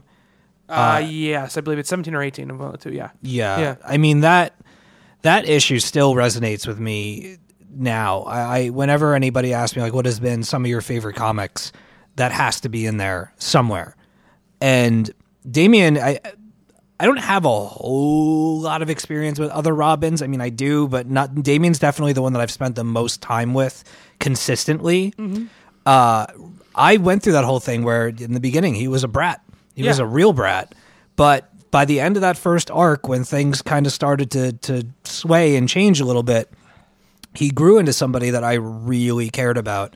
And to go through this series from 1 to 40 and to not like him, grow to absolutely love him, and then to lose him, and then to like go through this big, huge, epic battle to get him back, to have him come back changed, and all of that stuff. He's one of my favorite characters overall in comics because of this ridiculous journey that I've been on with him throughout these 40 issues. It really didn't even occur to me that this was the last one until you just said something, and my heart's breaking a little bit. I'm happy to know that Tomasi is going to be continuing his work in the Batverse somewhere after Convergence. But this is something, going back to the other question, is this something that will be collected in some kind of like 2-volume hardcover or like an omnibus of sorts? It's only 40 issues. They can definitely, bring the Robin Rises Alpha and Omega stuff into that and make it one big collection. This is something that I would love to have like a definitive edition of. Yeah. I mean, Batman, Scott Snyder's Batman has been consistently engaging for me, but this has been the Batman book with heart, and I've tend to gravitate towards this one a little bit more than the other. With as much, and that says a lot for as much as I enjoy Scott Snyder's Batman. Is that Ace the Bat Hound? No, that's Titus. Yeah. But he's the Bat Hound. Yes, he's the Bat Hound, basically. There's also Bat Cow and their cat as well. I love Bat All Cow. the pets. Bat Cow's awesome. Bat Cow? Bat Cow was created by the writer of our next book that we're all going to talk about collectively. Bat Cow is a Grant Morrison joint. But yeah, and that sort of thing too. Like it's been great. The character's relatively new, and I think he's quickly become, it takes a lot to sway me from my love of Tim Drake, and Damian I think has. So great to see it go. And I'm sad Tomasi won't be writing him anymore, but we do have obviously Damian showing up in some other books after the thing, and he has his own book that Patrick Gleason's actually going to be writing and drawing. Called I think it's Robin, Son of Batman, or Damian, Son of Batman. I don't remember what it's called. Nice. He has like a pet dragon on the cover of it, so I don't know what the hell is going to go on with that. But I'm excited. Pet dragons, bunny suits. What's going on here? I don't know what's going on. Batmite's around, so you He know. is. It's true. It's true. Steve, I'm assuming that because you brought up the silent issue of Batman and Robin, the question you were talking about was the one from Maria, asking about books that make us cry. No, actually. Oh, okay. All right. We got a question about like what's our favorite 3 ongoings. Oh, 3 ongoings. Oh, okay. Yeah, we can also answer that question. So Maria wants to know, other than I Kill Giants, which comic book has made you cry the most? Do I go first? Yeah, sure.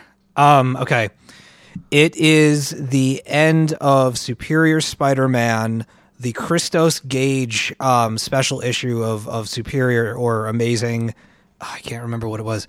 I can look it up. But that moment where Peter's back, he's back in his body, and he's kind of making the rounds and assessing the damage that Doc Ock has done while, inhabiting his body. He sees Aunt May for the first time.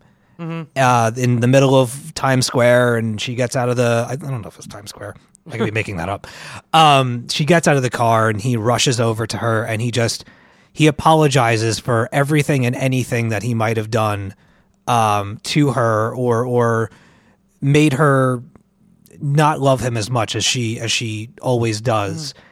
And I don't know what it was. I remember distinctly being on a plane and reading that comic and just sitting in my chair and being like, it's so beautiful. And the person sitting next to me, I was coming back from Canada, and they're like, it'll be okay. It'll be all right. Whoever you left behind, you'll see them again, I'm sure. And I'm like, no, it's just a comic book. I'm fine otherwise. And they're like, oh. And they didn't want to talk to me anymore. But honestly, I don't cry very much at comics. I've become very sentimental and weepy in my older age. Once a couple of people that were very close to me kind of passed, and I really learned just how final death can be. My dad in particular, things started to take a different shape when you get married and you have this other person in your life, or you're involved with somebody that you can't imagine not being without. You can't imagine not being a part of their day. Just the thought of not being with them and not being there is enough to kind of push me towards quivering lip territory. Yeah. Television shows now, like I mentioned before, the Parks and Rec thing, didn't cry, but there were a couple of parts where I was just like, that is so nice. And I never used to be like that. Yeah. But for some reason, comics, I think it's happened 2 times, maybe 3 times, where I've shed actual real tears for a comic. The other one being I Kill Giants. Yeah. The end of Spider-Man Blue. Yeah. Yes. Gets me big time. Real close to that one. Gets me big time. That one line, even when I'm thinking about it right now, I'm almost going to start crying. Gets me big time. And the last issue of Lock and Key got me big time as well. Yeah. I'm a basket case. I cry all the time at comic books and supermarket openings and you name it. I Kill Giants, certainly. I've talked a lot about Fantastic Four 267, which is called A Small Loss, and I'll leave it to people to... what the heck? Yeah. Sue loses a baby. And the final page is just Reed standing there in a hospital corridor. The most, Captain Marvel 14, where Carol flies off into space to stop New York from being destroyed, knowing full well it could basically erase her brain. And it's as she sort of floats in dead space with her tears freezing on her face, and it's the words of, she showed us what a hero could be. She's our hero. She's Captain Marvel. Oh, stop. Gets me right there. Oh, and Silver Surfer Requiem also. Yeah. Kills me. Yeah. Kills me. So, Steve, what are your 3 favorite ongoing series? I just found it's it is the Superior Spider-Man series finale. I was right. Go me. My current Toxic Sooner, by the way, asked us that question. My favorite current 3 ongoings are Deadly Class, Nailbiter, and Outcast. Okay. Yeah. All right. Bob, what about you? Silver Surfer. Mm-hmm. Ms. Marvel. Multiversity. Does it count as a series? I think it's a mini-series. Okay, so we can't cut that Yeah, one. yeah. Okay. But I would have agreed with you. Okay. So many of the ones I would say are canceled, so I can't say She-Hulk. There were ongoings, though. There were ongoing, but they're not ongoing anymore. It's true. Red Sonja. Oh, cool. Yeah. For me, it's Daredevil, definitely. It's probably number 1 for me. Saga as well. And it's tough. Batman is always up there for me, but, it might be... I mean... It's funny because the issue I think the most about right now when I think about this is that last Silver Surfer issue because it was so good. I wouldn't say it's in my top 3, but that issue definitely was just so good that it dominates my thoughts about current single issues of books. But yeah, that was the first series I thought of when I saw that question. Yeah, and if I could, I would most definitely replace Batman and Robin. The only reason that I didn't include it was because it was ending. Yeah. For Outcast, but I never pay attention to when Outcast is actually coming out onto the shelves. That when Rob calls it out, it's like the first thing that I read when I get home. Cool. Yeah. Very cool.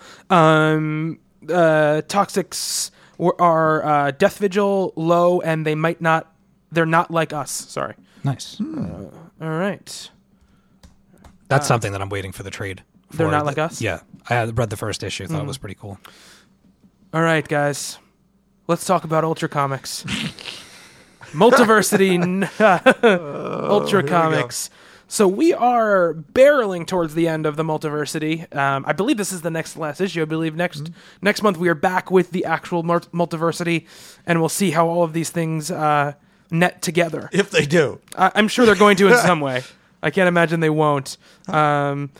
So this issue... Go ahead. You explain this. And it's funny thing is even if you're not to explain this issue, you have to explain sort of the mythos that this series has built up around this issue. So this issue has been since I think the first page of the first issue of Multiversity. People have been reading this book, and it's been this haunted comic that people have been reading. It's what turns that initial character bad, and it's popped up throughout every issue of the entire series. It's been connective tissue. And it is the issue taking place on Earth Prime. So if people don't really know what Earth Prime is, it's really kind of it's us. It's our Earth. I don't think they've really even discussed it since Infinite Crisis, I think, is the last time they dealt with it, with Superboy of Earth Prime. But it's supposed to be our world where superheroes don't exist, and so we read comics. But there has been a few heroes that have popped up here or there. What Ultra Comics does is, and the cover of the book, if you guys haven't read it yet, says, "Only you can save the world. If you value your lives, you must not read this comic." So the entire time the comic is happening, and these aren't going to be spoilers, but if you want to know nothing about this book, then you probably shouldn't be listening to this discussion. The book is talking to you. And there are different narrators. There are different people talking to you. There's one narrator, different people talking to you. And they're basically all telling you the same thing. Stop reading the book. Yeah. Stop reading the book. Stop reading the book. And you just, of course, because you keep turning the pages because you're going to read the book. And eventually it just straight up becomes a thing where they're basically telling you that you are ending the world because you have finished reading this comic book. The book deals in its micro, or its It's micro narrative, which is about the multiversity and what's happening and what's breaking down all these walls. You finally kind of hit the big bad of it all here. But it's also dealing in a much larger meta narrative where it's talking about how we read comics, how we react to comics on the internet, how comics are written, how they've written over the ages, and it breaks down basically the entire history of comic books in one issue. It is definitely, I'd say, there's obviously been crazy issues along the way. Pax Americana is very involved, but it's involved in its own narrative, right? It's dealing with, it's complicated, it's dealing in different timelines, but it's dealing with its own ideas. This issue is like the complete, like, locks are off, the madhouse. Like, this is every idea, everything that has to do with this series is just busting at the seams in this issue of the book. Steve. Oh, God. What did you think of Ultra Comics? All right. I should say, wait, Grant Morrison's the writer. Doug Mankey is the artist. I just wanted to say before you go. So go okay. ahead. Okay. I haven't read, I believe it's the last issue of Multiversity. It's okay, Mastermen, but it has nothing to do with this, so don't worry about it. I had a feeling that it wasn't going to be a don't problem. worry about it. Okay. I'll say this. Instead of talking about the book directly, I will, but I'll talk more along the series and where I am at this point with it. I'm really enjoying it. I find it to be absolutely fascinating in its delivery and its absolute craziness. I like the unpredictability of it. However, I have, especially with this issue, formed like a deep frustration with the book and with the series in that I don't particularly remember all the ins and outs of how this is supposed to fit together. You're not supposed to. You're not supposed to. Okay. Not yet. Don't be. When he conceived the series and he talked about it, he conceived it as the two multiversity issues, like the first issue we read where they all were in like that like galactic hub and they were The spaceship made of sound. the spaceship made of sound. Like those issues are going to bookend the series. All of the individual issues, they have slight connections. Like a character will pop up, a book will pop up. Somebody will mention something that has to do with something else, but they are supposed to be taken as individual issues, individual things that introduce to you and build a world in their own right. Right. So you don't have to worry about the connections to the other books. Like what I get from this, my own interpretation of this, like kind of the scenario that I've given to myself is I imagine Grant Morrison going off to find like some kind of desert tribe and sitting down with them and drinking this like really wicked hallucinogenic tea. And then they kind of just set him loose on the desert sands, and he brought kind of a like Hunter S. Thompson-esque recorder strapped to his chest and is just kind of like recording his ideas and ramblings, and then came back and they're like, hey, that's your idea for Multiversity. We should do that as a comic. That could very well be what happened. It could be. Grant Morrison I'm just is going to known for pretend stuff that that's like how it It could happened. be the next issue. Yeah. Right? He's known for stuff like That's that. a big reveal. Yeah. I'm having a lot of, despite my frustration, I'm having a lot of fun with it. Like I said, the fascination is really what's driving me. I really am enjoying. Fourth wall breaking doesn't always work for me, but it's very much working here constantly throughout the whole meta-ness of it, the self-referencing of the comic books, taking like, comic book equivalents of physical copies of the books that we've bought and read and pushing them in a character's face and saying like, do you remember when we gave you the chance to back out of this here, and here, and you're constantly ignoring our pleas. If you don't like what happens at the end of this, it is all your fault. We've been telling you the whole time to get away from this. So I really am enjoying that whole sense of that the book itself is baiting you and daring you because you paid for it. You're going to read the damn thing. Yeah. But it's constantly telling you, put this down. We're telling you flat out right now that if you turn the page and see the thing on the next page, just the sight of that thing is going to have consequences that will ripple out to the rest of the world and you have doomed the planet. I'm going to turn that page. Yeah. And I love when you turn that page. I love what's on the other side of that page. God. But oh, there you are. yeah, it's so weird. I mean, it doesn't shift in tone, but it's so bizarre that there were times where I had to really question, like, what am I reading and what am I reading this for if it's not going to really make any sense or have any kind of like cohesion to it throughout the series. But it's such a spectacle of a comic book that I can't not read it, and I can't put it down because it is so bizarre. And I'm a big fan of the bizarre. So, you know, I got a personal Twitter question a couple of days ago about, you know, what should I read? Weird comics. If you're listening to the show and you're not reading Multiversity, it's about as weird as it gets right now. If you're not going into like some of the stranger ends of the independent market and stuff like that. This is just way, way out there.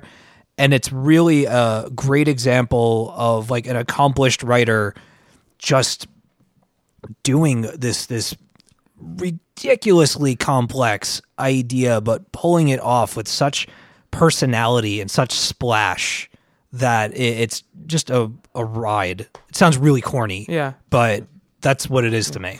See, what thing about him is what he feels like to me is the biggest thing I can compare Grant Morrison to is he's like the comic book equivalent of like Hunter S. Thompson or like William S. Burroughs. Like that's who he reminds me of, you know. It's like obviously he's a much more like pop version of those people because more pop version of William S. Burroughs. I mean, Hunter S. Thompson was crazy, but his stuff was, you can read his stuff and you understand it. It's just insane. William S. Burroughs is one of those people who like you don't understand what he's writing, right? But he's like the pop version of that, you know, and you don't get that anywhere else, and so I find that to be intriguing. But everybody knows I love Grant Morrison. Bob, what did you think of this? I think, first of all, the analogy I would use, in jazz, John Coltrane, the saxophone player, began playing involved but really regular straight music. And by the end of his career, he was out in space. He even cut a record called Interstellar. Well, I think Morrison's the Coltrane of comic books. It is just riffing on everything. This book is about dichotomy. It is outside the box, and it's navel-gazing of the highest order at the same time. Oh, yeah. It is a straight superhero narrative, and it's insane. It shows a complete love of the superhero art form and a hatred of what the industry uses the superhero art form to do when it could be something else altogether. It is just brilliant. It's laugh out loud, funny, and scary. I adored this book. I mean, it's early in the year, but this is definitely going to be in my short list of this. And again, it's not a hoax, not a dream, not an imaginary story, not an Elseworlds tale. This counts. Somehow this counts. Yeah, I guess. We've got cannibal children, superheroes from all eras, that 2-page spread of, activate superhero behavior mode. Yeah. And it's the 40s, 60s, 70s to, who are you looking at with bloody faces and fists? Yeah. It's his comment on everything. It is the ultimate superhero deconstruction, or it's a poke in the eye with a sharp stick. I'm not sure what it is, but I loved it. I love these 4 panels that you're talking about here. Like one of them, which he seems like he's saving Batman from his parents dying, which is definitely what that's happening there. Then it's sort of like that kind of like, I guess it's like, I don't know what you even call this. 60s, 70s, damsel in distress, rescue the girl. Right. This next panel where he's like, it's like the crisis kind of equivalent. Absolutely. It literally made me laugh out loud. Like the Y with giant letters on it. Screamed, whoa! With the arms spread out, made me laugh out loud. And it's cool because you're absolutely right, Bob, that there is a underlying narrative here that's a pretty straightforward hero trying to save the world. And I love the dichotomy. I love the dichotomy of he's this character built to aid in the destruction of the universe. But he doesn't, that's not his aim at all. No. Like, he wants nothing more than to save the universe. He's constantly fighting to do it. And by fighting to do it, he's constantly getting a situation which is causing the end of the universe. And I love this sort of, like, it's in this Ouroboros kind of loop that he can't escape out of.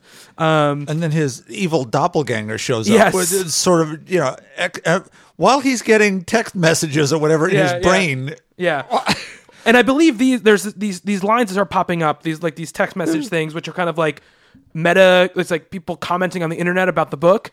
Yeah. I believe this is the way that the first issue starts. I think you're Yes, right. yeah. I believe it's the way the first. I didn't go back and look at, but I believe it's. No, you're definitely right. I Yeah. remember that. Where the guy's sitting at his computer and he's like just reading the book or whatever. Like He's that. in a chat room, I think. Yeah, yeah, and I believe that's what it is. And I love. The Justice League of Bugs. Yes. I loved when the internet comments start coming about who the bad guy is and who the everything like that. And I really love that one turn of the page where it reveals the big bad like on that desk, and it's just like it talking to you. I think it's just is a great moment. And the art is crazy and bombastic. Doug Mahnke is doing some of the best work I think I've ever seen him do, and I've seen him do a lot of great work. But he's obviously going all in on this as well. Yeah. Like he knows reading it probably that it's something that he needs to have his A game for. It's got aspects of, he is sort of like almost like a Miracle Man design, right? That's what it feels like to me. That's what Morrison is going for. And yeah, I mean, this is what I was hoping for, and I said this a couple times when this series started, because Grant Morrison's my favorite comic book writer, but there are stuff that Grant Morrison has written that I don't like, that I think that it's like, I'm like, oh, he went for something, but it didn't work, and it's a shame, but whatever.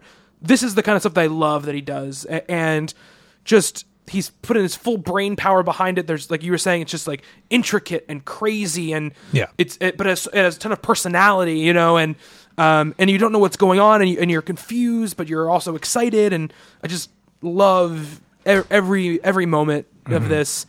I can't wait to go back and just sit there and read through all 9 issues or whatever it is at the end, and I don't know if this a lot of this feels like to me like his kind of swan song goodbye to like the genre in a lot of ways. How do you follow this? Exactly. Like he's just putting it all out there. And I know I'm a mark for Grant Morrison. I know people probably are like, oh, he's going to love it anyway because it's this writer, but like Bob is not, Steve is not, there is a lot to love here. And if you want, the great thing about the series too is there are books that challenge you, like this one, and then there are books that are just great fun adventures. The League of Superheroes, was that what it was called? The Legion of Doc Fate. That whole Society of Heroes. Society of Heroes. Right. That one, just it's an adventure. The Shazam one was Shazam one as well. Like it's just a great fun adventure. Like Masterman is darker. It's like a Red Sun, but it's not confusing at all. It's just a straightforward narrative in that way. See, I came to this expecting a quick little visit in jokey form to all these crazy worlds. This sort of interconnected ultra narrative that isn't really connected, but will be perhaps. Who even knows? Boy, here's some hype. Are we reading this generation's Watchmen? Wow. That is some hype. Bob throwing it down. Yeah. I mean, to me, like this has been one of the best experiences I've had reading comics from beginning to end. There has been just the fact that every month we get this little ball of imagination that's coming out has been wonderful to me. And, I don't know, what people will look back on it thinking, but there is just some spectacular stuff in here that is just the highest level, I think, of comic book work. I don't know where you go from here. I mean, I believe it won Best Miniseries, I think, last year for us. And I think it did. I'm not sure. I don't know. I can't We have to remember. go look that You have up. to look up. I think it did. It can't be nominated again for that, but single issues can definitely be nominated. And I think some will be up for that. Ultra Comics won. Check it out.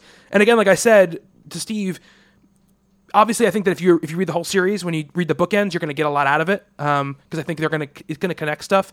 I feel like that last issue is going to be like 100 pages long or something. But you can read individual issues of this and get a lot out of them. You don't if you love Watchmen or you love the Charlton characters, read Pax Americana. You love the Justice Society, go for Doc Fate. If you love Shazam, read Thunderworld. That you can get that stuff. If you love Red Sun, read Masterman. So there's stuff there for everybody. There's stuff you can pick out and read and enjoy, and you don't have to delve into 8 other issues if you don't want to. But there's a lot worth it there. I have to say this. I'm concerned about the last issue only in that it is so great. Yeah. I don't know even how you finish it off. Yeah, I know. In a way that's going to make... it doesn't have to make sense. Yeah. I want a huge ending. Oh, I yeah. want the bravura ending of Yeah. all endings that can be that blow everything up. I don't even care. Yeah. If it's for the right reason and the only person left standing is Captain Carrot, I'll be thrilled. But it's got to be big. It's got to be operatic in the grandest sense of things. Oh man, we're gonna get to see Captain Carrot next month. Yeah. I'm very excited about that. And it did win. It best miniseries for our winner and our listeners cool. winner as Awesome. well. So Which does mean, well, maybe we'll have to break the rule. Oh, We'll have extra people voting this year, It's so true, we will. we will have to vote the rules. We will. ooh, it's going to be a shakeup this year. It is. So that's it for my book of the week. Stephanie's not here. It would have been her turn. So we're going to pass it off to Bob. And we got a question that kind of ties into what Oh, we're going to sick. assign. So this is from the Arctic Beast, and he says, with Convergence Zero hitting stands tomorrow, which Convergent titles are you planning on checking out? Any suggestions? Well, I'm not buying a heck of a whole lot of them. I think I am going to try the Dr. Fate that Paul Levitz is doing because I love what Levitz does. Certainly doing Nightwing Oracle that Gail Simone's up for. Off the top of my head, without the list in front of me, that's where those are the ones I'm most looking forward to that I know. Yeah, there's Right the Rucka one. He's writing the question. Yes, again. okay, that was definitely one. I'm going to pick that one up. You know, for me, and this goes for how I deal with people that kind of questions about how both of these things are going to they're going to do our pull lists. You know, are we going to drop things to pick stuff up? All that kind of stuff. And, you know, for me, I think that what I always do with this stuff is if I see something I'm interested in, I'll pick it up. And I'll look at the creative teams and I'll look at the art and I'll see if it seems cool to me. Some of them I'll wait for, you know, buzz about them. I'll wait for people to say something like, this issue was really great. I'm like, wow, I never expected, you know, this issue I had no interest in, you know, that was about Arsenal or somebody like that. People are saying it's amazing. So I'll pick it up and check it out. But a lot of it for me is going to be creative team. You know, I'm going to pick up the main Convergence title because I want to know what's going to happen. And you know, I think that I have faith in DC's events. I think they've done a very good job with them, so I'm excited to see what they do with that. But we're all going to pick up Convergence Zero because that's what Bob is going to assign this week. Yeah. Figuring what the heck. Stephanie probably will catch up with her opinions on it. Yeah. But it wasn't something that she'd be thrilled about. Yeah, I mean, she should be here next week, so she'll review it with us. Convergence Zero, you know, the funny thing is that the Convergence and Secret Wars seem like the same thing. Yeah. And that's what's interesting to me. Like, obviously, there's no chance they were planned together. There's no chance that anyone, you know, plagiarized anyone else. These are things that are years in the making. But it's like, you know, Dante's Peak and Volcano coming out in the same Armageddon year. and Deep Impact. Yeah. So I'm fascinated to see how that all was out. But Just struck me, and I don't know why I didn't think of this before. Many years ago, there was an internet, but no one cared. There was a crossover event that was DC versus Marvel. And it was fun and little battles that the readers voted on within the books and wrote in letters and who they choose the winners and so on and so forth. 3 issues in, without telling anybody at all all DC and Marvel books were canceled for a couple of weeks, and they did Amalgam. right. It isn't happening. But in another parallel universe, what if that's where this was headed? That there's going to be one comic book universe. In one of Grant Morrison's multiverses. Yes, yeah. It's world number 37. Yeah. That's what's going to happen. That would be cool. But yeah, you know, as we've gotten closer to them and the kind of, I guess, shock of them has worn off, you know, I've become I wouldn't say I'm excited, but I'm cautiously optimistic, at least about some of the tie-in books that they've announced, because I think a lot of them sound pretty cool. And if nothing else, if we get a couple nice, like, 2-issue hits they're really neat with really great creative teams with characters that we haven't seen in a while, I'll be totally okay with that. You know, it sucks to interrupt the path of the books, but if good things come out of it, then good things come out of it. So, I can't be completely negative on it. We'll have to see what goes on with that. So yeah, Convergence number 0 is going to be the TC book of the week. Speaking of that, let's see what some listeners had to say about this book. I think it scared a bunch of our listeners off because a lot of them did not. And again, this is a little bit more of a scary one to talk about. So let's see, TC book of the week. What we got here?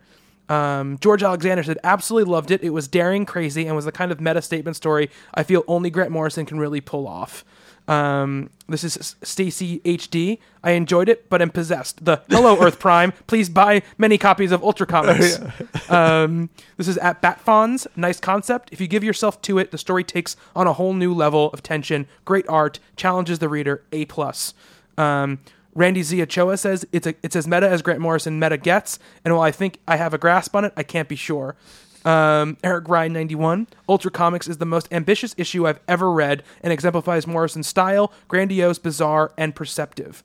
Hubert, who is Stimuli File, says, I don't have a long history of comic knowledge to fully grasp what Grant Morrison is trying to say, but he clearly is trying to make a statement. Anytime a writer tries to think outside the box is a good thing, especially in the big two. Eager to hear how y'all interpret this book.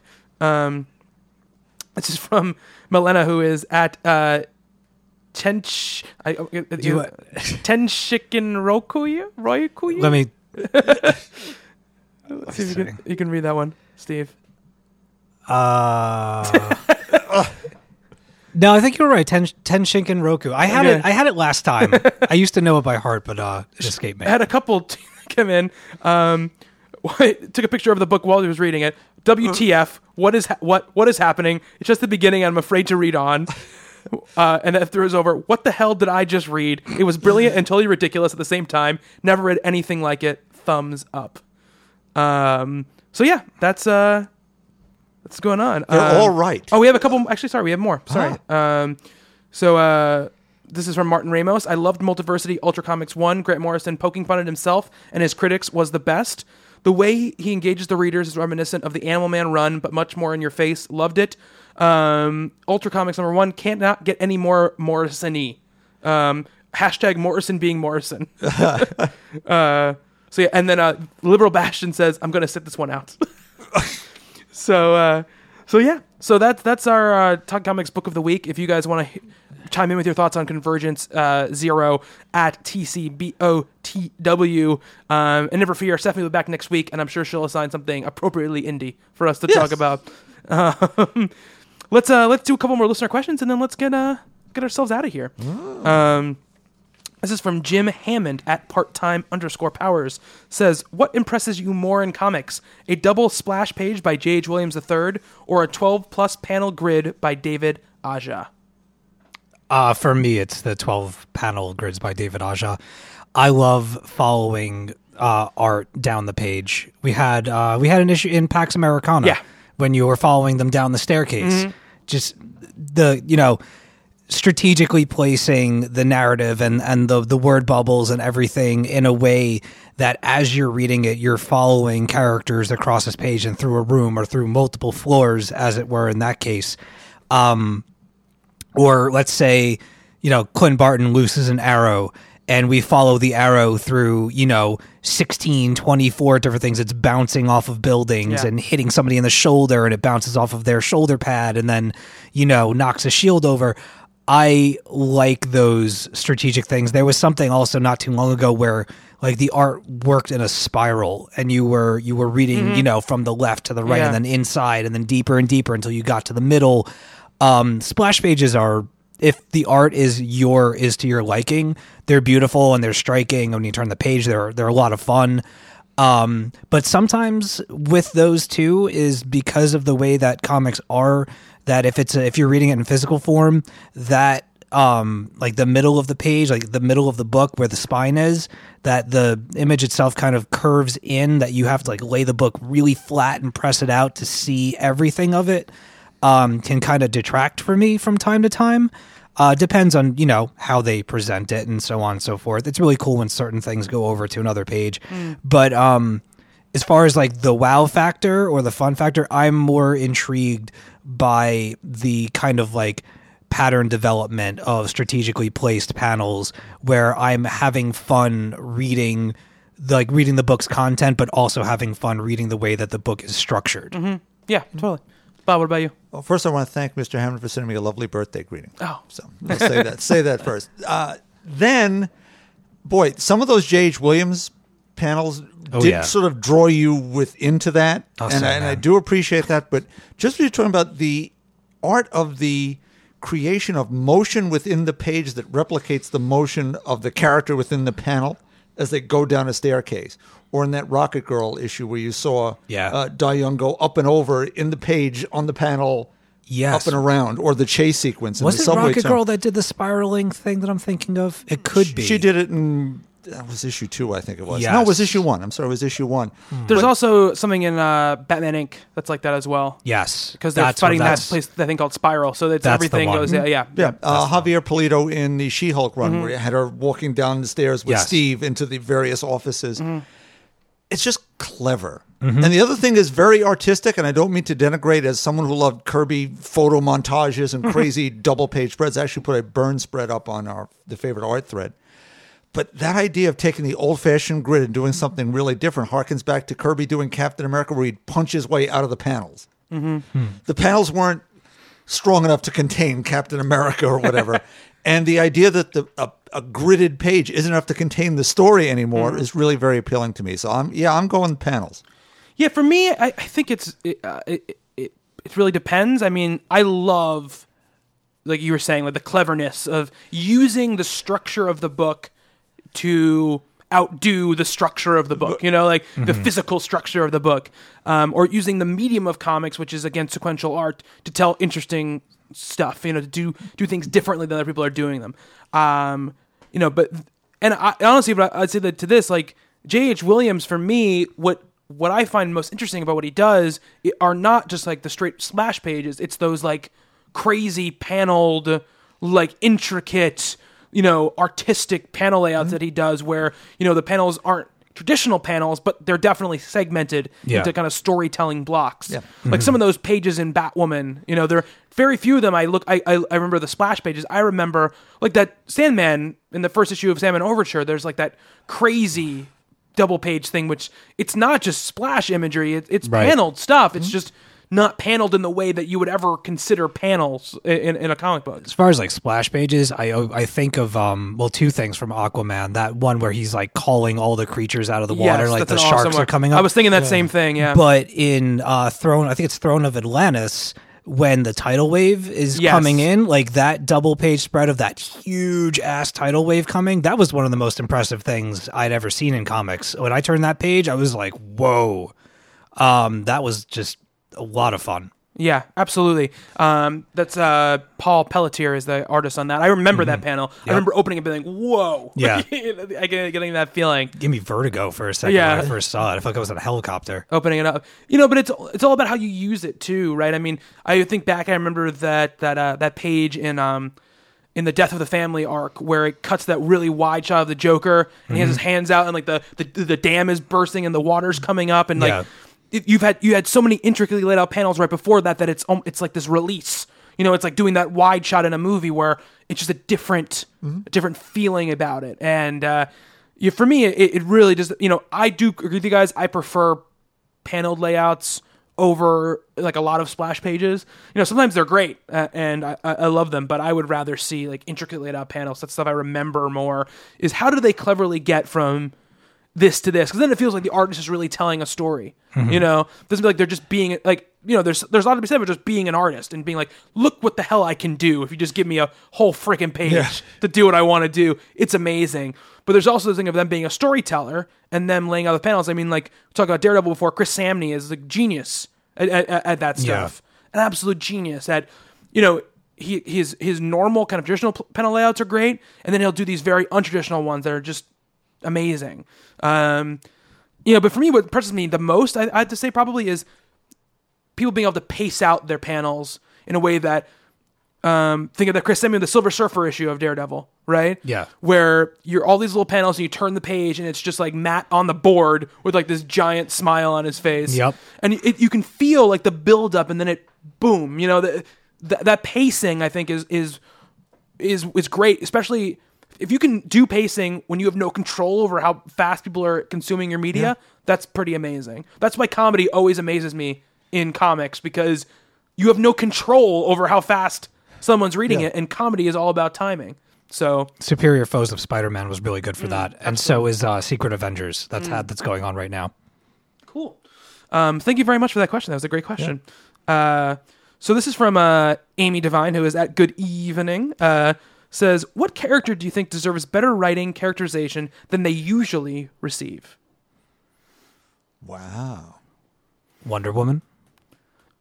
Someone else rang in with that as well, right? But I would say, Bob, you said too before, right? There's this thing where, like, in the last 20 years, most of it's been good, right? That's true. Yeah. That's true. Yeah.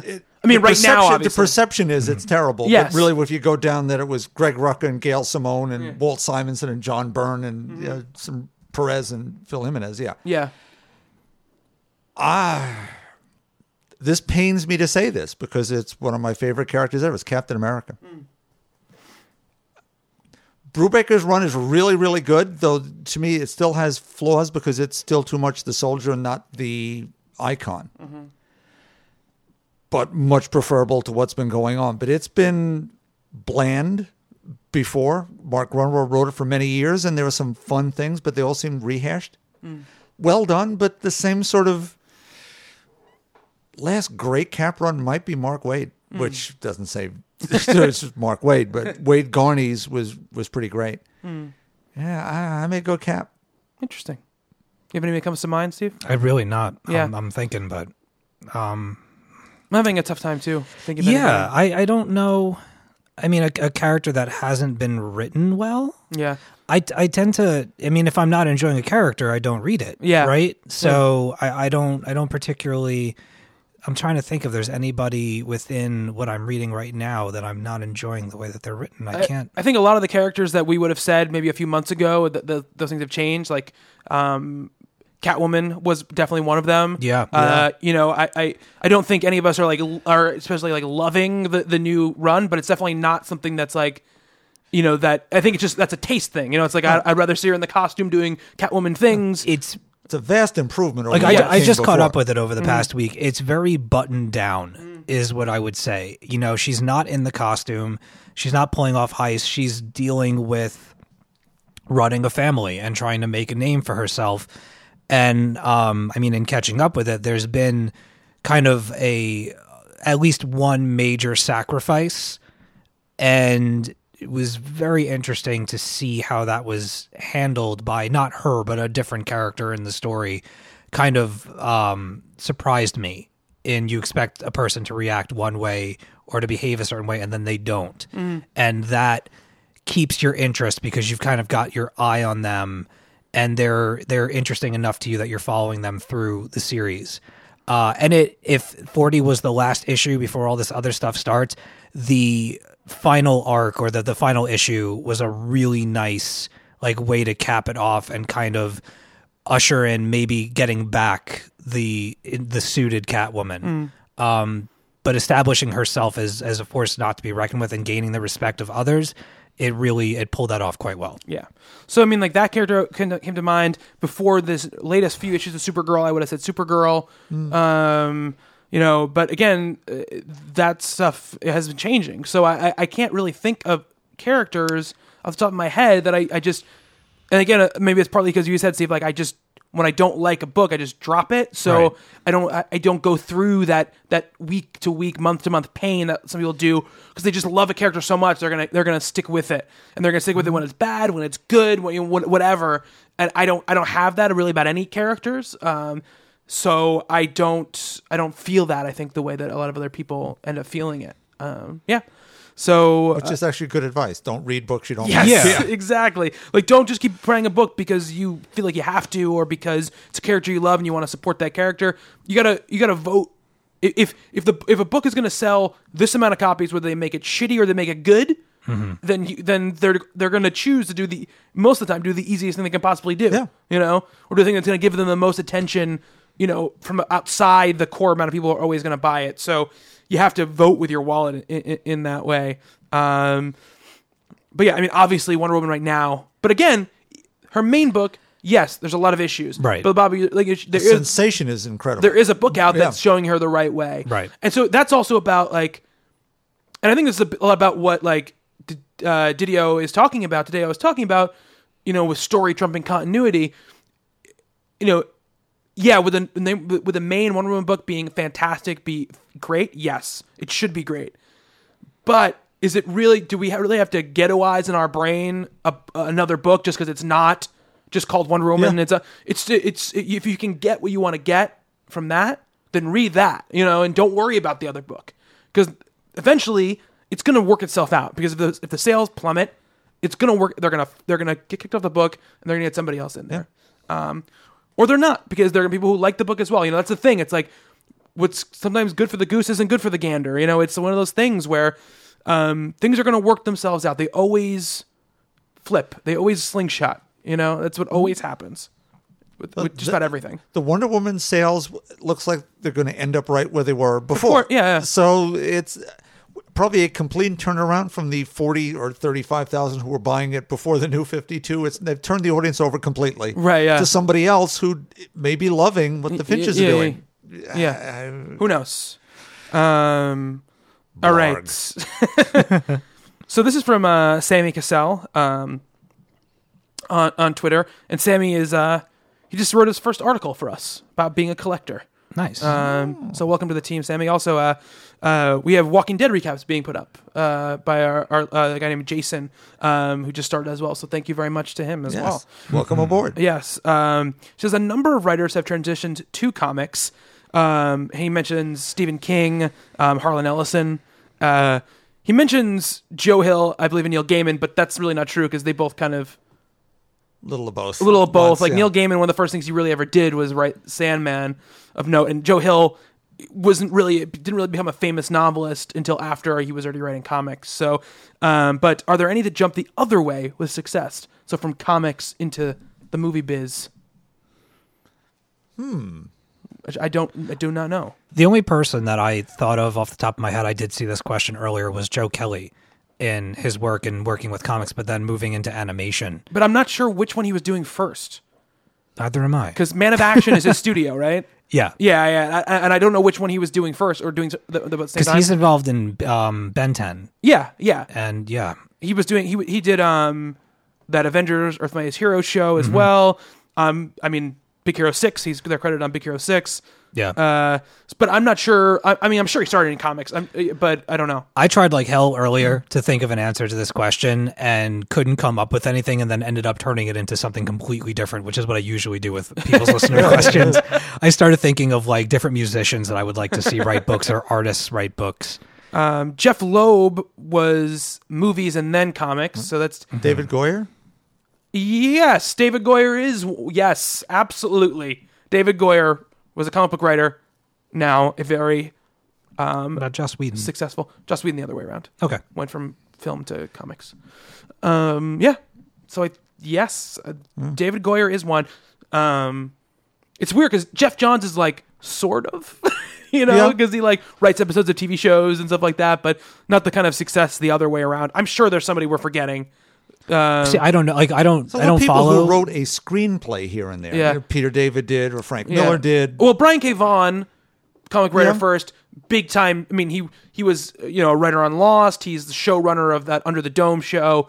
Big success, as far as going that way into things. Andrew, our first guest on the podcast, he was a writer for Cowboys and Aliens. Well, he wrote the comic. Yes. Yeah. Okay. Yeah. Yeah. See, this is out of my wheelhouse. I don't pay attention to the beforehand stuff. Like I know the comic book writers as comic book writers. Yeah. Like if I see somebody's name in like the Arrow and it pops up and like, oh look, there's so and so. But beyond that, this is not something that I have my finger on the pulse of. Does Mickey Spillane count? He wrote comics first? He wrote for Marvel. Oh, he really? wrote Marvel books in the 30s before writing Mike Hammer and writing screenplays, even being in Mike Hammer movies. I did not know that. I don't know if he counts. But Oh, yeah, why not? okay. I mean, like you said, it's like a screenplay here and like Englehart the same way, right? Yeah, stuff like that. But I don't know if it was like a runaway success in one or the other. A lot of them into novels more than into like movies. Greg Rucka. Right. Yeah, absolutely. That's a great question. It's a good trivia question. Yeah, Who's your absolutely. favorite musician that should write a book, Steve? You brought this up. I'm not gonna. Oh, I got a bunch. But Give us I would, one. Nick Your number Cave. one, Nick Cave. I'd like to see Nick Yeah. Cave. Yeah, that makes sense. He's done some film. Yeah, some good movies. Yeah, some pretty good stuff. Yeah. And he just wrote a book about air sick bags on planes. Of course. there you go. Yeah, but I think he would be an interesting person to put on a comic book. Totally. I have something related to that. Okay. We're going really tangenty. Is there Okay. such a word? Yes. Okay. Well, there There is is. now. Yeah, there is now. Sarah Vole, who Oh, yeah, appears yeah. on NPR, who she's Violet in The Incredibles, Yep. and writes these really dry arch books like The Assassination Vacation. Yeah, awesome. Her books are awesome. Yeah. She's like awesome overall. So I think she could write a really great comic book. Yeah, totally. Absolutely. So yeah, and this last question I'm going to direct right at Bob because I don't think that it will apply to Steve or I. This is from this is Chris Calloway, who's at CyberRadC. Name one comic creator living but not actively drawing or writing you would love to see produce new work. Stan. That's the. Do you really want him to? Do you really? Well, at age 90? Okay, I Considering can't have him considering the stuff that he has done in the last I few can't years. have them at the peak of their powers. Yeah, no. Right now, Steve Englehart. okay, that makes. Yeah, the only thing I would think Jerry Ordway was the only person I could think of Yeah, he'd be on the list too. that I'd love to Absolutely. see do some stuff. But I don't have like I don't have like that like list of people that No. used to write that don't write anymore or draw anymore. So it's tough for me to say. Especially when we had Mr. Englehart on here, and he still seems so vibrant Yeah. and filled with ideas. And, Yeah, we gotta have him on again. He wanted to come on again, so we should talk. Yeah, to him we've again. he was a got great guy. Doctor Strange and Doctor Strange. Yeah, all we didn't those even other we didn't even things. talk to him about Batman. No, We didn't talk to him the one word about Englehart Batman. Rogers. Yeah. Batman's were Yeah. great. Oh, What's up? no, I'm just thinking we've got another guest we have to grab a hold of again. We had a cool video game related question. Oh yeah. What comic legacy he made into a video game? Yeah. Yeah. I think that was Maria. Oh, okay. Yes. Did you have anything I for couldn't that? think of one, so that's why I didn't ask it. Oh, That's how this That's works. what you get when you're in control of the asking of the questions. can I answer really quick? Yeah, sure. I think Days of Future Past would be a cool make for a cool video game, and Spider Island I think would also be That would cool. be cool. Yeah, that would be really cool. That's all I got. Yeah. You said or musical. She said or musical. Let's be fair, but I want the musical version of Crisis on Infinite Earths. I want Superman singing like an opera, an aria with Supergirl in his arms. Have it be played by Pavarotti or something. I don't know if it's a musical, but there is an off-Broadway I Kill Giants that exists. oh yeah, Yeah. that's cool. Yeah. That's cool. I'm thinking of imagining show tunes, but Crisis on Infinite Yeah, Earths. Multiversity. Yeah. Multiversity the opera. Yeah. Do not read. I'm imagining like a lavish Broadway number of Crisis though, like with the like the Earth moving behind them, and Yeah. they're like it's really serious, but Yeah. they're dancing, and they're like, There'll be people flying that can do that yeah, now. absolutely, yeah, absolutely, Rockettes? Do we have Rockettes in the background? absolutely. The, Oh, man. the anti-monitors as the The Cannibal Rockettes. Children. Can Yeah, be the yeah. Rockettes. There's such a funny Spider-Man musical joke in The Unbreakable Kimmy Schmidt. Did you watch all of? Oh yeah. It's so great. It's awesome. But yeah, that's going to do it for the Talking Comics podcast for this week. You guys should go to talkingcomicbooks.com and check out all of our awesome content that we've got for you guys. Reviews, columns, and our bevy of podcasts. We have got, of course, The Misfits with Stephanie Cook, Melissa Megan, and Mara Wood. We've got Talking Valiant with Adam Shaw. We've got Talking Movies with Brian Verderosa, Chris Oliphant, and Nick Scalia. They just did The Iron Giant. Oh. Yeah. Brian had not seen it before. Oh boy. Yeah. Did he love it? Niagara Falls, Okay, Frank. good. Did love it. We, of course, have Talking Games. Steve Say, Justin Townsend, Jackie Turner, and Rob Newmeyer. Yeah. I'm assuming there'll be some Bloodborne talk. Oh, well, I'm hosting the show. You know there's going to be some Bloodborne. Bloodborne, Axiom Verge, Battlefield Hardline. Yeah, we're going to be talking about a lot of games this week and answering some listener questions. Cool. Yeah, just a hangout week. Nice. And make sure you check out our special edition feed where Comics and Coffee, that's live every Friday at 9 a.m. with me and Nikki Alfaro, and also Justin and Rob Backup Stories, which is their show. They do a little bit more like shorter, obviously, and they talk more spoilers about books, and they just talk about some different books than usually we talk about on this show. At Talking Comics on Twitter, Facebook.com/Talking Comics, and podcast at TalkingComicBooks.com is the email address. You can find me at Bobby Shortle on Twitter. Steve. I am at dead_Anchorus. Bob, your email address. Bob Ryer at TalkingComicBooks.com. And you can, of course, find Stephanie at Hello Cookie. Everywhere. Bob, do you have anything that you wanted to add before we close out the show? Nope. Amazing, If I ask Bob. That's no fun. Oh, wait a minute. No Or fun. We didn't do what books we're looking forward to. Yeah, we did not. Hey. What are you excited for, Steve? He's got nothing. No. No, I've been coming prepared. Okay. Cluster number 3 hits this week. Convergence number 0 that Bob had assigned. Nailbiter number 11. Spider-Gwen 3. And Uncanny Inhumans number 0. Oh, cool. I didn't realize Uncanny Humans was coming out. Yeah. It's a good thing we did this little thing. Bob, what about you? Well, we were talking before about movie people. It's George Romero's Empire of the Dead, Act 3, number 1. All right. Is that all that you're excited for? It's a lightweight. There's a Gotham Academy Endgame. Oh, really? Yeah. Yeah. Cool. So that could be and the same creative team, so that should be fun. Nice. That's cool. And time's still running out in the Avengers. Hellboy BPRD number 5 is coming out, which is cool. Is that the last one? I think it's his first adventure they're starting to tell stories of. Yeah, that's what it is. 5 of 5. This is what it is. His first time with the BPRD, which is great. It's been a great series so far. Batman and Robin Annual number 3, which I guess technically this will be the last issue of that series. Let's see what else we got. We talked about Convergence, obviously. Bob, are you excited for Harley Quinn? Always. Always. And soon there's another mini coming. It'll be Harley and Power Girl. Cool. It's Palmiotti and Connor and the usual Nice. gang. Black Science is coming out this week, which I'm excited about. Southern Bastards number 8. hits New this arc, week. right? Yep, new arc starts. The new arc begins. Sweet. Yeah, you know what? You know what I'm not super psyched for? What's that? Amazing Spider-Man. Really? Yeah, I don't know. I just I don't feel the zest for it anymore. Can I be honest with you? Yeah. I don't either. Oh. Yeah, no. I mean, I love the character. I love Dan Slott and all that stuff. I haven't. The Spider-Verse stuff really kind of deflated me just a little bit. It's a shame. Yeah. It's a shame. Spider-Gwen number 3, like you said. Excited to see if that's going to keep up the upward trend of that series. I think it should do. Uncanny Avengers number 3, which has been great. If you fell behind any other series, it's been a really great catch up. Daniel Acuna, great art. What was it? And that's I think that's what I'm excited for. Yeah. All right. Good list. Yeah. So we already said all our goodbyes. We already said all our information. Yeah, we could just stop right now. Yeah, just boom. So that's going to do it for the Tongue Comics podcast for this week. For Steve, See you later. Bob, Good night. I have been Bobby. Until next time on Talking Comics, to be continued.